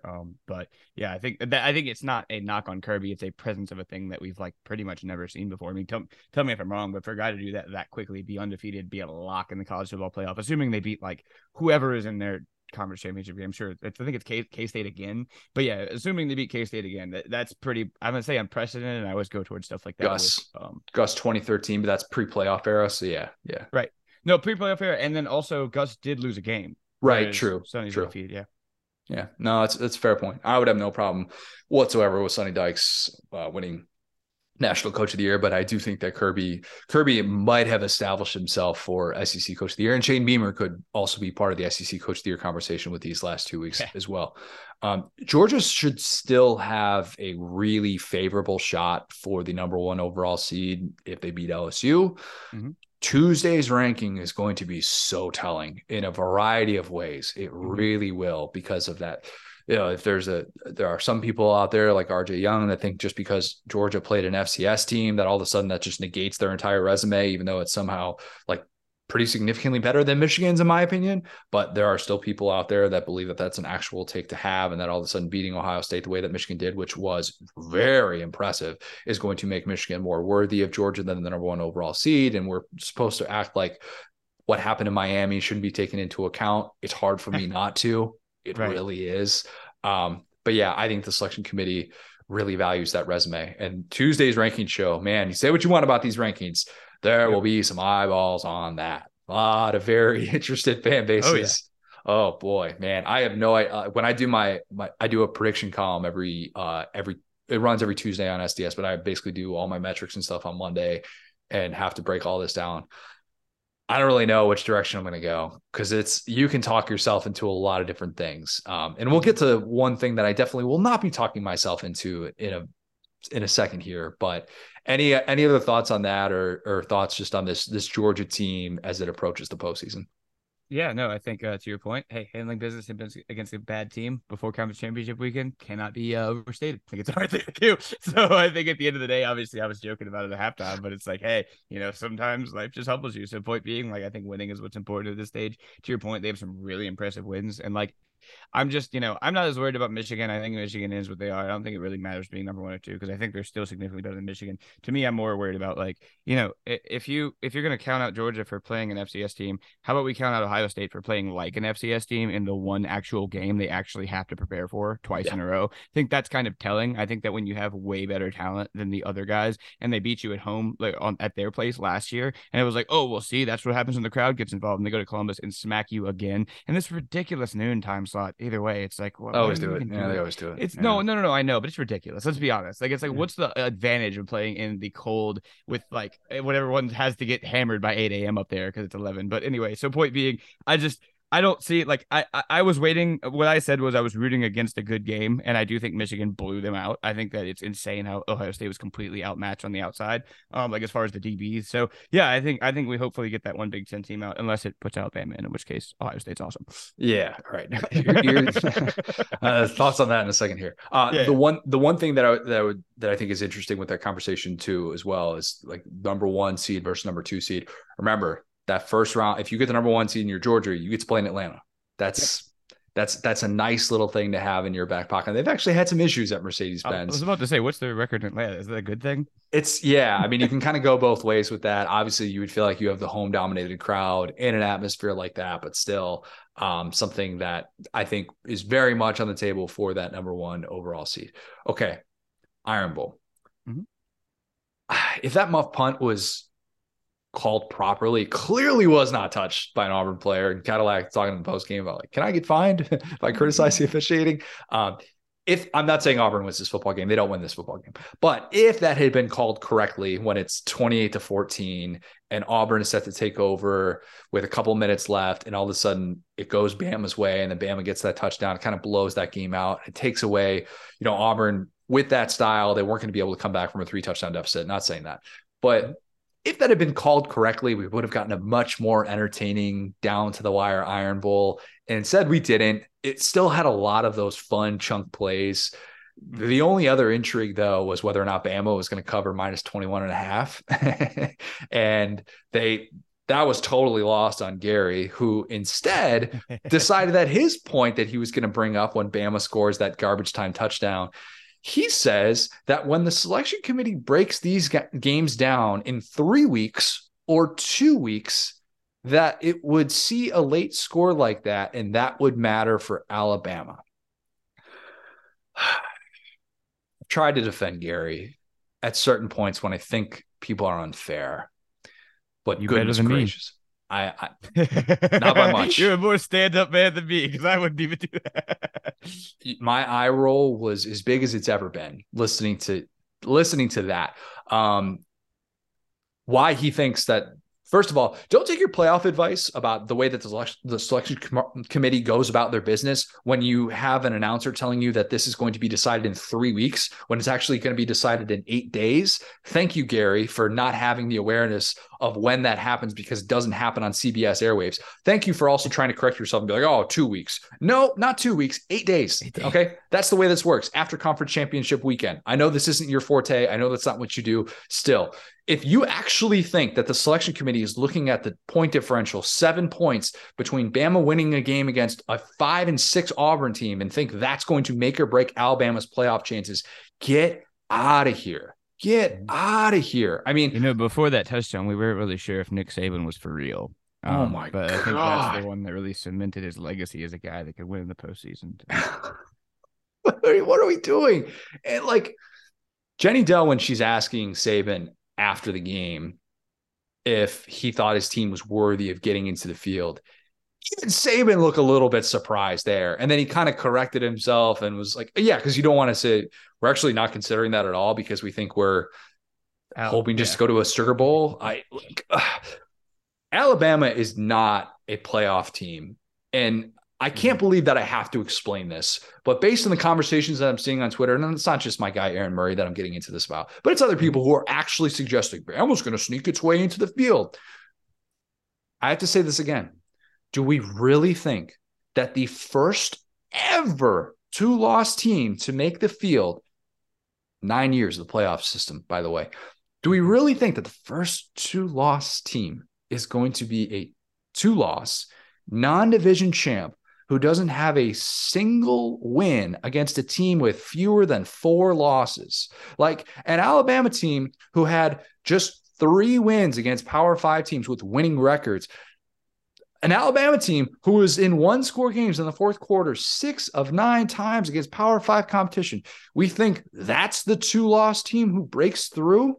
Come on. And so many people seem to just look at the blowout Ohio State loss and the Clemson loss and say, okay, now it's Alabama. Alabama's going to sneak in, ignoring the fact that Ohio State is still sitting there with 1 loss. And if this comes down to USC versus Ohio State, give me USC all day, every day. Not debating that. USC has a chance to be able to do something here as a 1-loss Pac-12 champ if they're able to get that and bump Ohio State out. 100% on board with that. Mm-hmm. But we're ignoring the fact that TCU, Michigan, Georgia, all going into conference championship weekend undefeated. Mm-hmm. They're going to have a max of 1 loss. This notion that like, oh, TCU or Michigan, if TCU loses, they're going to be out of the field. Like what? Instead of Bama? What are we talking about here? What are we doing? I didn't even mention USC because they're playing really well and they have that backloaded schedule. We've been hard on USC. I've been hard on Caleb Williams, but what they've done is really well. We thought they would lose one of these games, and buddy, have they not?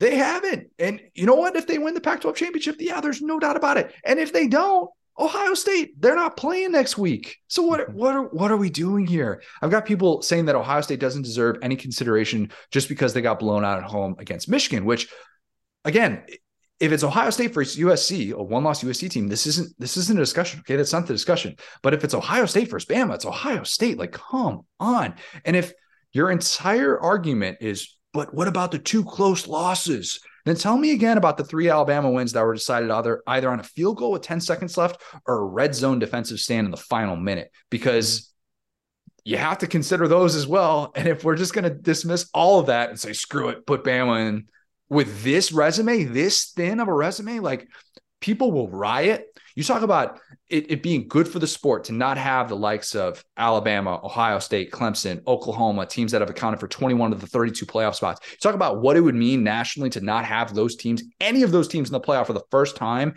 and then to just say, you know what, screw it, we're just going to put Bama in anyways. Yeah, and to your point, those two losses are unfortunately looking worse by the week because Tennessee got boat raced by South Carolina and LSU got boat raced by A&M. So it's not like these are like number 5 and 6 like they were when that happened. They're also the two best teams in their schedule. Yeah, exactly. But again, it's that you can't even make the argument where it's like, oh well, see, they were just a little bit worse. It's like these teams actually you can catch these teams if you play them right. Like, yeah. I just don't buy it. I don't buy it at all. But as for this game, it's weird that I truly think Auburn kind of maxed out in this last month. Isn't like this was the best version of this team that Brian Harsin had, right? Mm-hmm. And if they had been this team all year, like the team who averaged like 270 rushing yards, they stopped the run pretty well. Mm-hmm. I think they would have been like 7-5, maybe 8-4.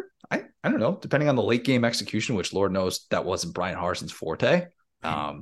That's the thing too. It's like they left a lot of wins on the table that were just like, oh, so they could have beaten LSU, honestly. So you guys just don't want to play in the second half. Okay, cool. So maybe 8-4. Maybe this Auburn team, even one-dimensional on offense, could have been 8-4. But yeah, I mean, it didn't really matter that they couldn't throw a forward pass all month. It doesn't matter. Hugh Freeze can fix that. Yeah.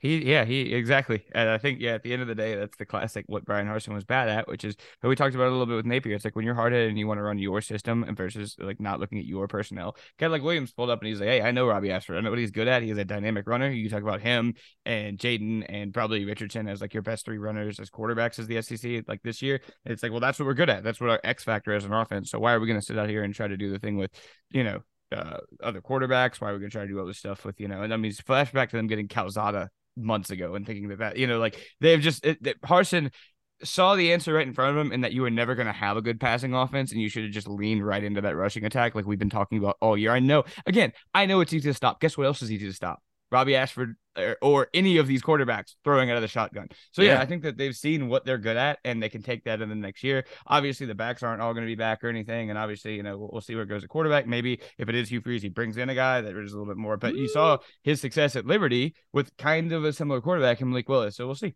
I would love to see Robbie Ashford, Jarquez Hunter, running a Hugh Freeze offense. That's something. That's intriguing. We can get on board with that. That's a frisky group that I would not mind seeing. I'm assuming Tank is off to the NFL.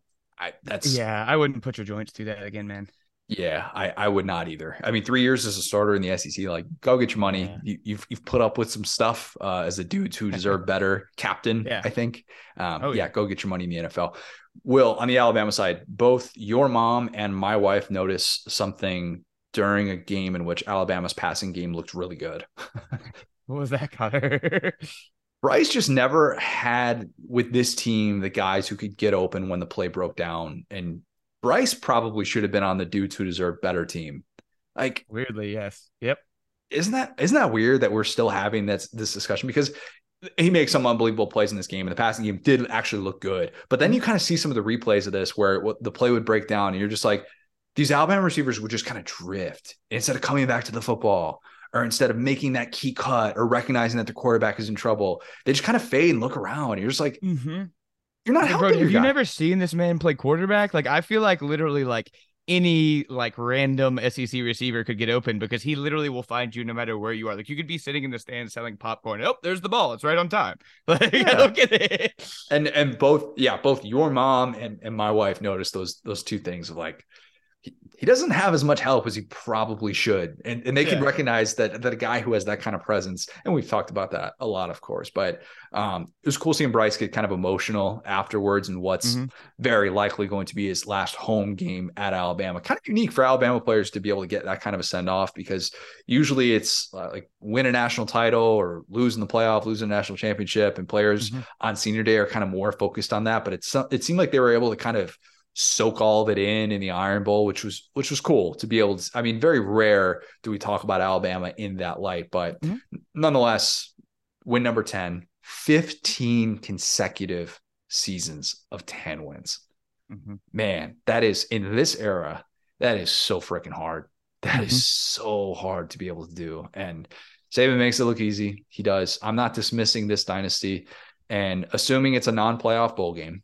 Again, that's what I'm assuming. I'm really interested in kind of getting to see which guys play, because I remember being there at the Citrus Bowl 2019 when they just clubbed Michigan. And I thought that game really mattered for Mac Jones and kind of setting the foundation for the 2020 season he had. It'll be interesting to see kind of like, oh, is Jalen Milroe going to be kind of the starter in the bowl game? Is Bryce Young going to play? Who are these other guys that get a chance to step up? So just something to kind of keep in mind. Any other Auburn or any other Bama thoughts before I add one more thing on Cadillac here? Yeah, to your point, I just think that it's funny that we're seeing this as a Bama team that is like struggled or is underperformed. I think part of that, to our point, is about Bryce Young being, I think, the best Bama quarterback I've ever seen, kind of with my own two eyes. Wow. Obviously, people can look at, whatever, you can look at the numbers or whatever for Tua or Mac Jones. But if you watch these people play football, it just looks so much better when Bryce does it. I don't know how to better explain that. Every touchdown pass is him working his butt off. And like I said, I've never been more sure of a guy at the NFL level. And I really thought, I had questions about Tua. Those turned out to so far be pretty much correct. He has two great receivers right now that have helped him out, but he couldn't stay healthy. He had the kind of like an arm strength issue. Mac Jones, like same situation. He's in a perfect situation with the Patriots. I get that. But at the same time, they're not what I think Bryce Young is going to be. I think Bryce Young is going to be special. But to that point, we're talking about a bad Alabama, quote unquote, bad Alabama team. And, 11 penalties still there. They just can't get out of their own way. And that's what we're talking about. When your standard is what Alabama's is, it's the classic, like, don't set your standard here because I'm going to hold you to that standard. Your standard for Alabama is you're going to win 11 or 12 games. And when they don't, and it's because of things like penalties, which points to coaching, then you start to say, how did we get here? And that's, it's one of the most interesting seasons we've seen. And luckily for the rest of us, they've decided to not beat everybody's brains in. And now we get to talk about all these other teams. So there you go. Yes, we do. We do. As a treat, we could have a little bit of parity. Yes, the rest of the college football world rejoices when Alabama is not necessarily at that level. Mm-hmm. All right, on Cadillac here. As much as I would love to see him stay on that Auburn staff forever, I've kind of done a 180 on this. I want him to run his own program. I do. And maybe in a few years, he will be the next guy at Auburn, and he'll be an obvious guy, and there will be this big coming home campaign for Cadillac, and he's this up and coming coach. But I am rooting for him, assuming he's not getting the Auburn job again. We're recording this, don't know at the time of this, but I am rooting for him to get a group of 5 job instead of sticking with the new staff and getting one of those BS associate head coach titles. All right. I don't want to see that. I think that gets thrown out there a lot, way too much with these former players who, I think black head coaches get put, or black assistant coaches get put in that spot a lot. And hearing Cadillac talk about being a black head coach at Auburn and how when you are black, you don't think about being the head coach. I thought that was a really transparent thought. And I think he's kind of right. And I think he brings up something that's not kind of right. I think he's absolutely right. I do. And I think a lot of times at some of these places where they're like, oh, we need this position coach and we got to keep him on staff as the glue guy to kind of keep everything together. And we're going to give him this associate head coach title to make him feel more important, even though we're not going to give him play calling duties or anything like that. And it's like, what are we really doing here? What are we really doing here? I want Cadillac to succeed. I want that guy to have all the success in the world. I love what he's been able to do for his family. And I think this last month is going to set up the rest of his career. And I wish nothing but success for that guy. Like, I'll endorse any school that is willing to hire him to lead that program. I will give Caddy the Joe Moorhead treatment. I will. He's a lad of the decade. Lad of the decade. He has earned it. It was fun to watch him get this opportunity with this team. And I think it was very much needed for Auburn. And I'm going to miss watching Cadillac coach this Auburn team, assuming that they are not going to get to a bowl game. We'll wait and see how APR plays out. I know I keep saying that with these 5 and 7 teams, but just something to keep in mind here. All right. Just something to keep in mind. Any other thoughts on Cadillac before a quick word from our friends at Underdog? No, I mean, yeah, I think that's a really good takeaway on the Cadillac thing. And I know that you don't love talking race because sometimes it can be a little bit touchy, but I think in this situation, you're absolutely on the money. You know what I'm saying? I think I hate to say it takes courage because it takes more courage to do what Cadillac's doing, obviously, but I think it's a good point. And I think that you're right. And an example is what LSU has with Frank Wilson. This is a guy that's been a head coach, been all these different things, and now he's in exactly that position. And I think ultimately, at the end of the day, I think the cool thing about Cadillac is whatever opportunity he wants, I think it's truly up to him. I think if it's important to him to be at Auburn, I think that door will be open for him. I think if it's important to him to go lead his own program and make his own way, I think that door will be open to him. I think at the end of the day, talking about former players, we've seen what Dion has done recently at Jackson State, and the way that they've been just whooping people. And I think that pathway is starting to become more and more clear. Football is always going to be the hardest one just because of how things kind of are in football. I'm not going to get too deep into that, but we've seen it, in the NBA. Willie Green is the Pelicans head coach that obviously played for the Hornets, and he's done a really great job down there. So I think that pathway should definitely be open. And like you said, it's the fact that these pathways have to be non-traditional for coaches, for black coaches to get a shot, because it's very hard to like around the sport to look around and see who your black OCs. Like DCs is a little bit different, but in terms of the guys that are trusted to handle the quarterbacks, it's not very common. And so I think for Cadillac, he through his hard work of his reputation building and what he's put on tape as a coach and as a player and as a ambassador for Auburn. Like I said, if he wants to stay at Auburn, that's up to him. I think that's fine. I think it's a great path, and maybe he could wait for another job. But if he does, to your point, if he wants to go take over, this guy's 40 years old. At the end of the day, that's even an unfair comparison. Football young. Yeah, no, seriously. And that's an even unfair comparison to Frank Wilson, because Frank Wilson's so much older. This is a guy that could hang out at Auburn for a year or two, wait for, maybe like a middle of the road, Pac-12 team job and just get over there and do his thing. But yeah, I truly think that the best part of this Auburn season, you got two things if you're Auburn, right? You have your head coach of the future, whoever that will be, and it will be better than Brian Harsin, no matter who it is. It could be Connor O'Gara and be better than him. And then second, you found, Cadillac has not even revitalized. He has springboarded his career to where it truly is up to him. The family aspect of it, like I said, is important to him. So he can forge his next path. And I think if you're an Auburn fan looking at this season, you say, maybe this wasn't totally a waste. We got Robbie Afshard, we got Cadillac involved, and we got this new head coach. At least we're going somewhere. So weirdly, as a 5-7 season, this is about as good vibes as you can be. About as good vibes as you could have asked for the first 2 months. That much we know. I think Auburn fans will take the November that's been. Okay, let's take a quick break. Talking about our friends at Underdog. So how sports betting, it isn't legal, all these states like Georgia, Alabama, Florida, South Carolina. In other words, like most of the SEC states. I want to talk to you about something that is legal. Underdog Fantasy. You may have tried daily fantasy in the past, but Underdog is a new platform that's extremely popular right now. It is blowing up. They have some awesome college football contests where you can compete for real money. It's a great way to scratch that sports betting itch. We have an exclusive arrangement with Underdog right now. If you go to SaturdayDownSouth.com/underdog, you can automatically double your deposit when you join. Sign up, throw in $50. They'll throw in $50 more. It's a great way to get some money to play in these contests. So what does it look like for college football? Every week you can pick higher or lower for different players. For example, just like we always talk about with our preview pods, Stetson Bennett, higher or lower 200 passing yards. Pretty similar to sports betting player props. You can put real money on the line. And like I said, it is legal and live in states like Alabama, Georgia, Florida, Texas, etc. All right. So I just looked at some of the higher lowers on Underdog. I think I'm 6-4 on these so far. I went 1-2. Justin Jefferson was the only one who hit for me on Thanksgiving. So I'm still giving you money by doing this. Here are the ones that I like for some Monday Night Football. Deontay Johnson under 409 or 409 way under that, under 49.5 receiving yards. And I'm totally not saying that as a bitter Deontay Johnson owner in fantasy who did not have him in a PPR league and just had him in a standard scoring league. And it was very frustrating. And then George Pickens over 45.5 receiving yards, the former Georgia star coming on down the stretch here. All right, that's it. Underdog's awesome. Super fun to do while you're watching college football or any other sport in your living room. You can win some real money. Go to SaturdayDownSouth.com/underdog. Take advantage of our promo where Underdog will double your first deposit up to $100. Get $100 absolutely free. Awesome. Great deal. Go sign up. SaturdayDownSouth.com/underdog. All right, Governor's Cup. Louisville just gets smacked by Kentucky. I mean, like Kentucky just owns Louisville. Like that's not bold analysis or anything, but Mark Stoops owns Scott Satterfield. Fourth consecutive win by double digits that Kentucky has against Louisville. 20th consecutive win against non-SEC teams for Kentucky. Think about that. That's crazy. 20th consecutive win against non-SEC teams for Kentucky. And I know their non-conference slate is not typically very good, but that also factors in bowl games as well.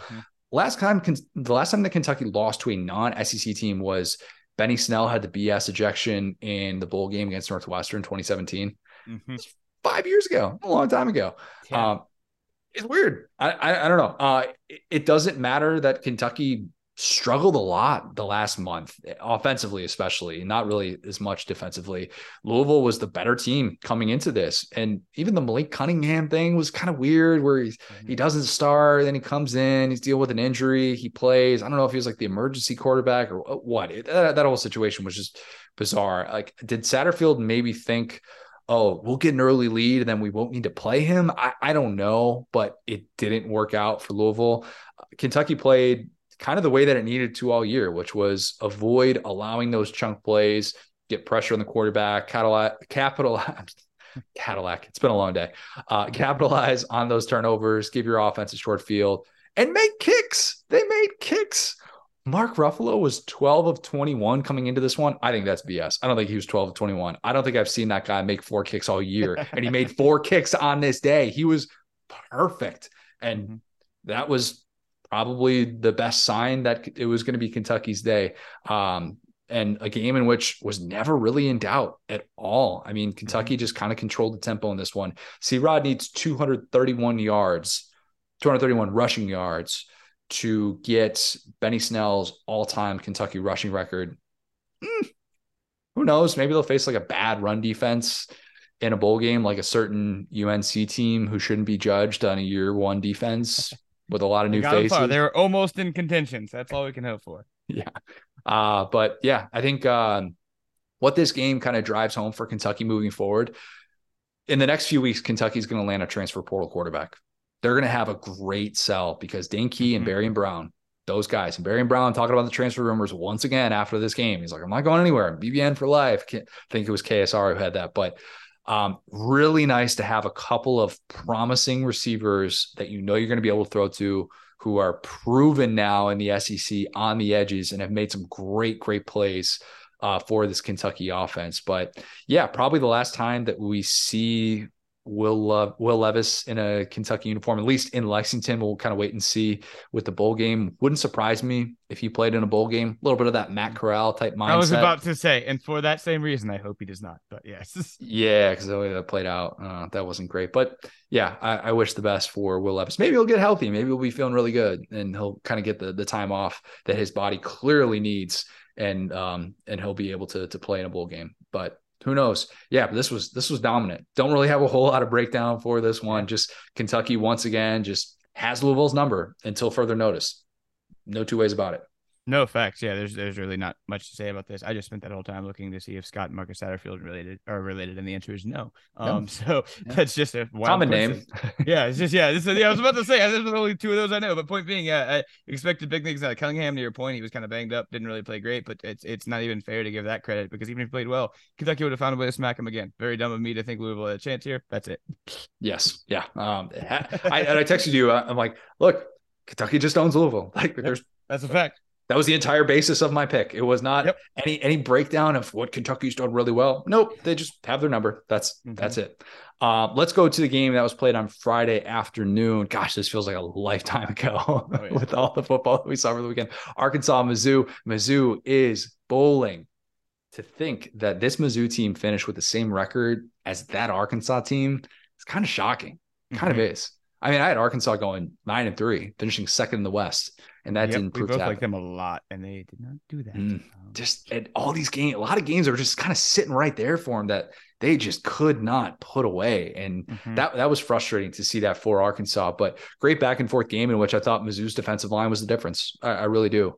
Pretty rare to see a healthy KJ and Rocket contained like that, and they were. I mean, they really were. Rocket's biggest involvement was catching a wheel route for a touchdown.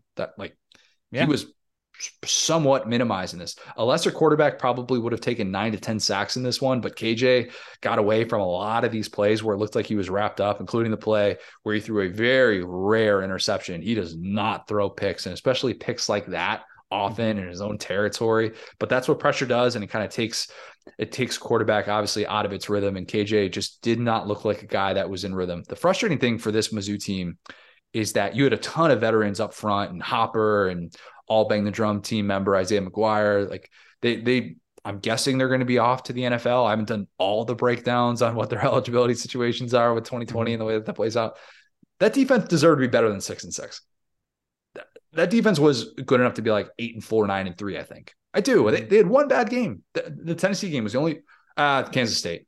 Okay. 2 bad games. That's it. Against like very good teams. Like, again, Kansas State's probably representing in the Big 12. So yeah. Yeah. I mean, only SEC team to hit 28 points against them was Tennessee, who was number 1 in America. So again, I think we've pretty vocally supported Blake Baker and him deserving that extension. Doesn't mean that he's absolutely locked in. We'll kind of wait and see if he gets interest to go to a bigger job. If somebody's going to poach him to be a coordinator somewhere else, that would be a very tough setback for Drink, I think. But Brady Cook, let's talk about this for a second here. I don't think that he's locked in as QB1 of the future. And don't get it twisted. Like, his legs were great in this game. They were great. I know that Rick Neuheisel basically adopted him in this game, and he thought like that's just his son now, the way that he spoke about him. Yeah. But he kept bringing up this late season turnaround, and I'm like, they played New Mexico State last week. Okay. Like, I'm sorry. You want me to be on board with that? I love Cook's legs, but in year 4, that's what next year will be. I don't think Drink can afford to just hope that Brady Cook in year 4 in his system. Because remember, that's a key part of this. I don't think that Drink can hope that he turns into a decent SEC starter just because he had a nice rushing day against a bad Arkansas defense. I don't think his upside is worth it if I'm Drink, because 4 years of mediocrity isn't the goal at any Power 5 program with the potential money to be made. And if Drink doesn't take another step next year, that's his reality with a new boss. Okay. But here's the good news. You don't really have that Tyler Beatty replacement all year. The offense was very frustrating, and yet you went bowling after a year when there was really no, like, outside of the Tennessee game, there was no other blowout in SEC play, which that's good. And you're kind of thinking to yourself, all right, if Drink can get an offensive play caller, he keeps Blake Baker on staff, keep Luther Burden on board. He had a touchdown in this game, nice move in space. If he can do those things, get a portal quarterback, like, who knows? Mizzou, Brisky next year? You're at least selling yourself on that possibility, and you're not dealing with the reality of 5-7. And that's what winning this game does for you. That's good. No, that's 100%. And like, just a random quick tangent is about, like, I talked about this specifically with Miami fans. So I was talking about Florida and be real with yourself. Again, Miami fans told themselves that Manny Diaz was bad. He's amazing at Penn State. They told themselves that Blake Baker was bad. He's been amazing at LSU and at Mizzou. Sometimes you just sometimes you got to be real and just think maybe we're the problem, because these guys have both been awesome. And then, yeah, to your point, this is going to sound like kind of a bummer move about Mizzou. I'm sorry about that. But I said in this game, I wanted this to be a clear sign that what they were doing was not working, and they needed to hire an OC. They needed to change at quarterback. They needed to do all that. Well, when you have Brady Cook run for 140 and a touchdown and outrun Rocket Sanders in a game, I mean, okay. Like, it's just, like I said, I don't want to be a hater, but I'm exactly on your page, which is just like, hey, you need to take this as you guys are ready to play and give yourself a little bit of credit off of that, but don't then say exactly what you just said, because that's where you get in trouble. College football is such a narrative-based sport. It's like, we turned it around. Again, we'll see the bowl game, whatever, but I don't think they turned it around. I think they played an Arkansas team that probably is going to end up firing Barry Odom, has one of the worst defenses on a week-to-week basis. They've had some decent defensive showings, but on a week-to-week basis in the SEC, probably, I mean, even Vandy has played okay sometimes. So, like, in big games and based on expectation and talent level, this is just a very bad Arkansas defense. So I hope that Mizzou doesn't waste a year going, oh, we figured it out, we're all good, keep everything the same. Okay, let's talk. You bring up a key point on the Arkansas side. Changes are coming. They are. We don't know what those changes are as of this recording. This team was supposed to have New Year's Six Bowl upside, and you've got coordinators in year 3. You've got a returning starting quarterback. You hit in a couple of key spots in the transfer portal. And I thought Drew Sanders and being able to get Jaden Hazelwood, I thought those were, and Matt Landers as well. I thought those were really nice transfer portal evaluation moves that you made for your team. You have a clear offensive identity. You've got a veteran offensive line coached by Sam Pittman. Like, 2 of your 3 best defensive players were returning. And obviously Jalen Catalon goes out in the season opener, and you're 6-6. That's changes are coming. And I'm not saying Pittman's getting fired. Like, there are Arkansas fans very frustrated on a certain Friday afternoon. I don't know if they got back into their extra supply of alcohol on Thursday that was left over, but man, like, there were some Arkansas fans calling for Sam Pittman's head. I'm like, all right, that's not the move. But this is a very pivotal juncture for Sam Pittman, because it's one thing to just bang the drum for your coordinators to get extensions and to go to your boss, Hunter Yurachek, and say, we need to make sure that Barry Odom is happy. I don't want him leaving for another coordinator job. I don't want Kendall Briles leaving for another coordinator job. That's easier than making a decision after a year like this to say, after 3 years, are we progressing? Are we taking that next step forward? And are we doing everything that we can to put our team in contention to compete in this division in a conference that is about to be a super conference, a 16-team super conference? Are we setting ourselves up for success or failure? Am I just making these decisions based on the relationships that I have or based on the results that we're seeing on the field? And that is a tough thing to evaluate for a people person like Sam Pittman. Mm-hmm. The market for a really good OC is there. Okay. And if you're Arkansas, I think Kendall Briles is on the way out. I do. I think that's the move that Sam Pittman makes. And he gives Barry Odom the loyalty that he has shown Barry Odom, even though their defense was wildly disappointing this year. I think he gives Barry Odom a figure it out type season. And that could blow up in his face. And we could be talking about it like Dan Mullen bringing back Todd Grantham. We could. Or alternatively, he could see that rewarded. And we've seen coordinators who get that patience from their head coach rewarded. But I think you can make a move to get an OC and you can give them autonomy. And you know that you're, in theory, going to have Rocket Sanders back.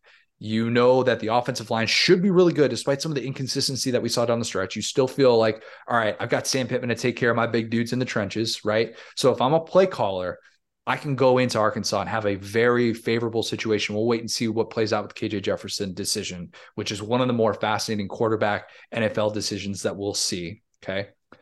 Mm-hmm. I don't think you need to say, hey, we're running an up-tempo spread if you're selling this to a new coordinator. Despite that like that's the system that your team is familiar with. I don't think that in order to maximize Rocket Sanders' abilities, you need to absolutely have that scheme, because Mike Leach is the only guy out here in the year 2022 that's totally ignoring running backs. Not at least in the ground on Friday. Yeah, not on Friday or Thursday. Yeah, he gets credit for that. When you run the ball at Mississippi State, how effective it can be. Anyway, what a concept.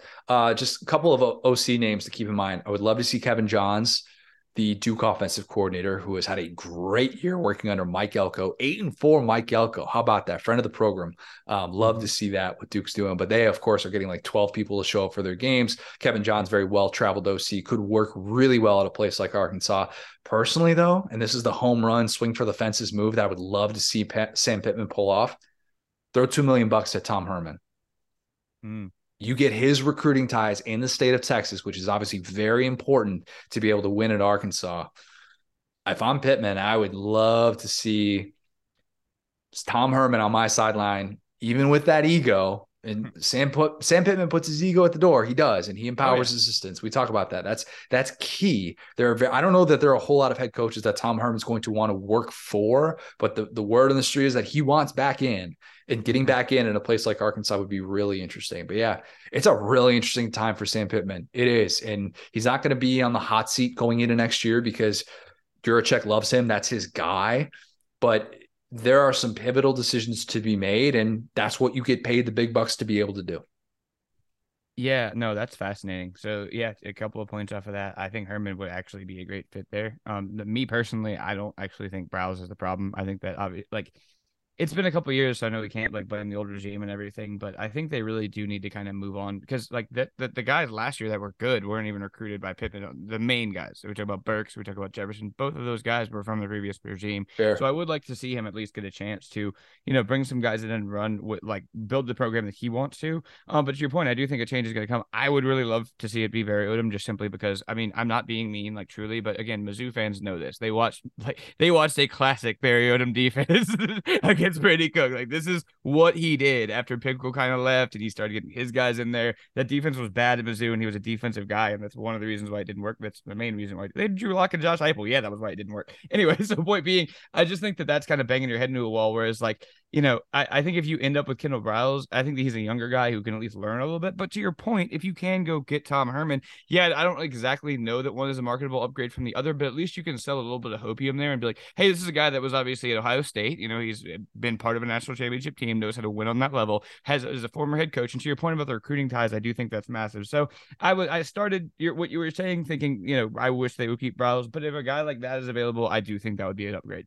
And that's what I think you got to try and figure out on those back channels.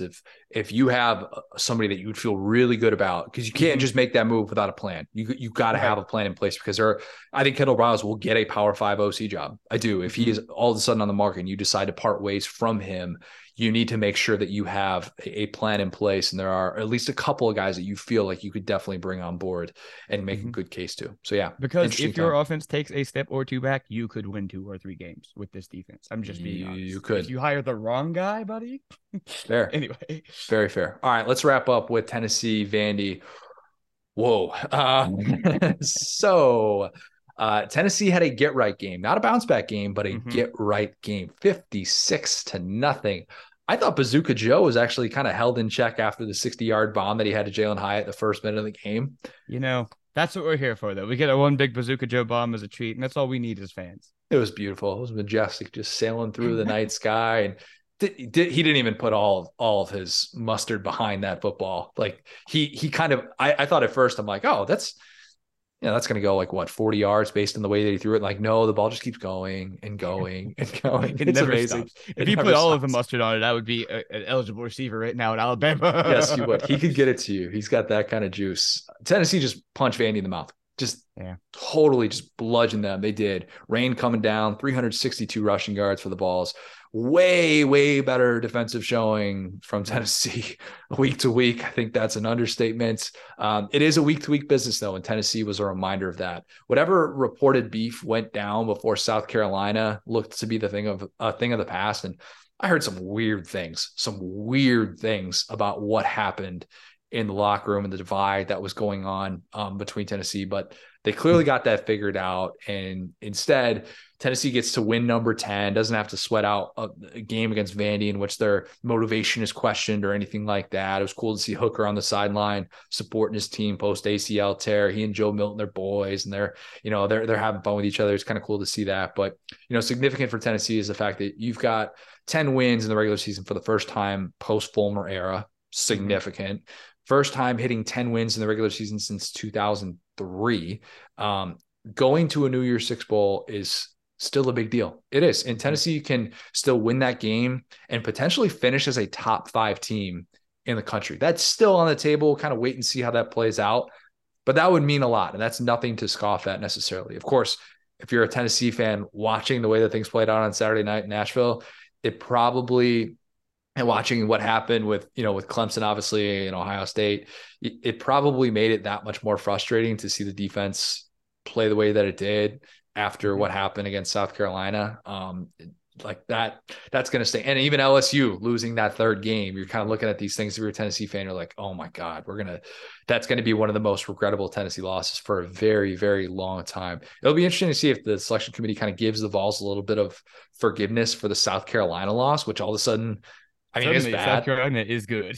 South Carolina's good. They're good. So I mean, and for the fact that like the LSU team that it pummeled now has 3 losses. So Tennessee is going to move ahead of LSU. Oh yeah. So kind of where exactly do they fall in the rankings? How does that match up for their New Year's Six Bowl stuff? Because that's what ultimately decides these things. But yeah, just a total beat down. Poor Vandy misses a bowl game.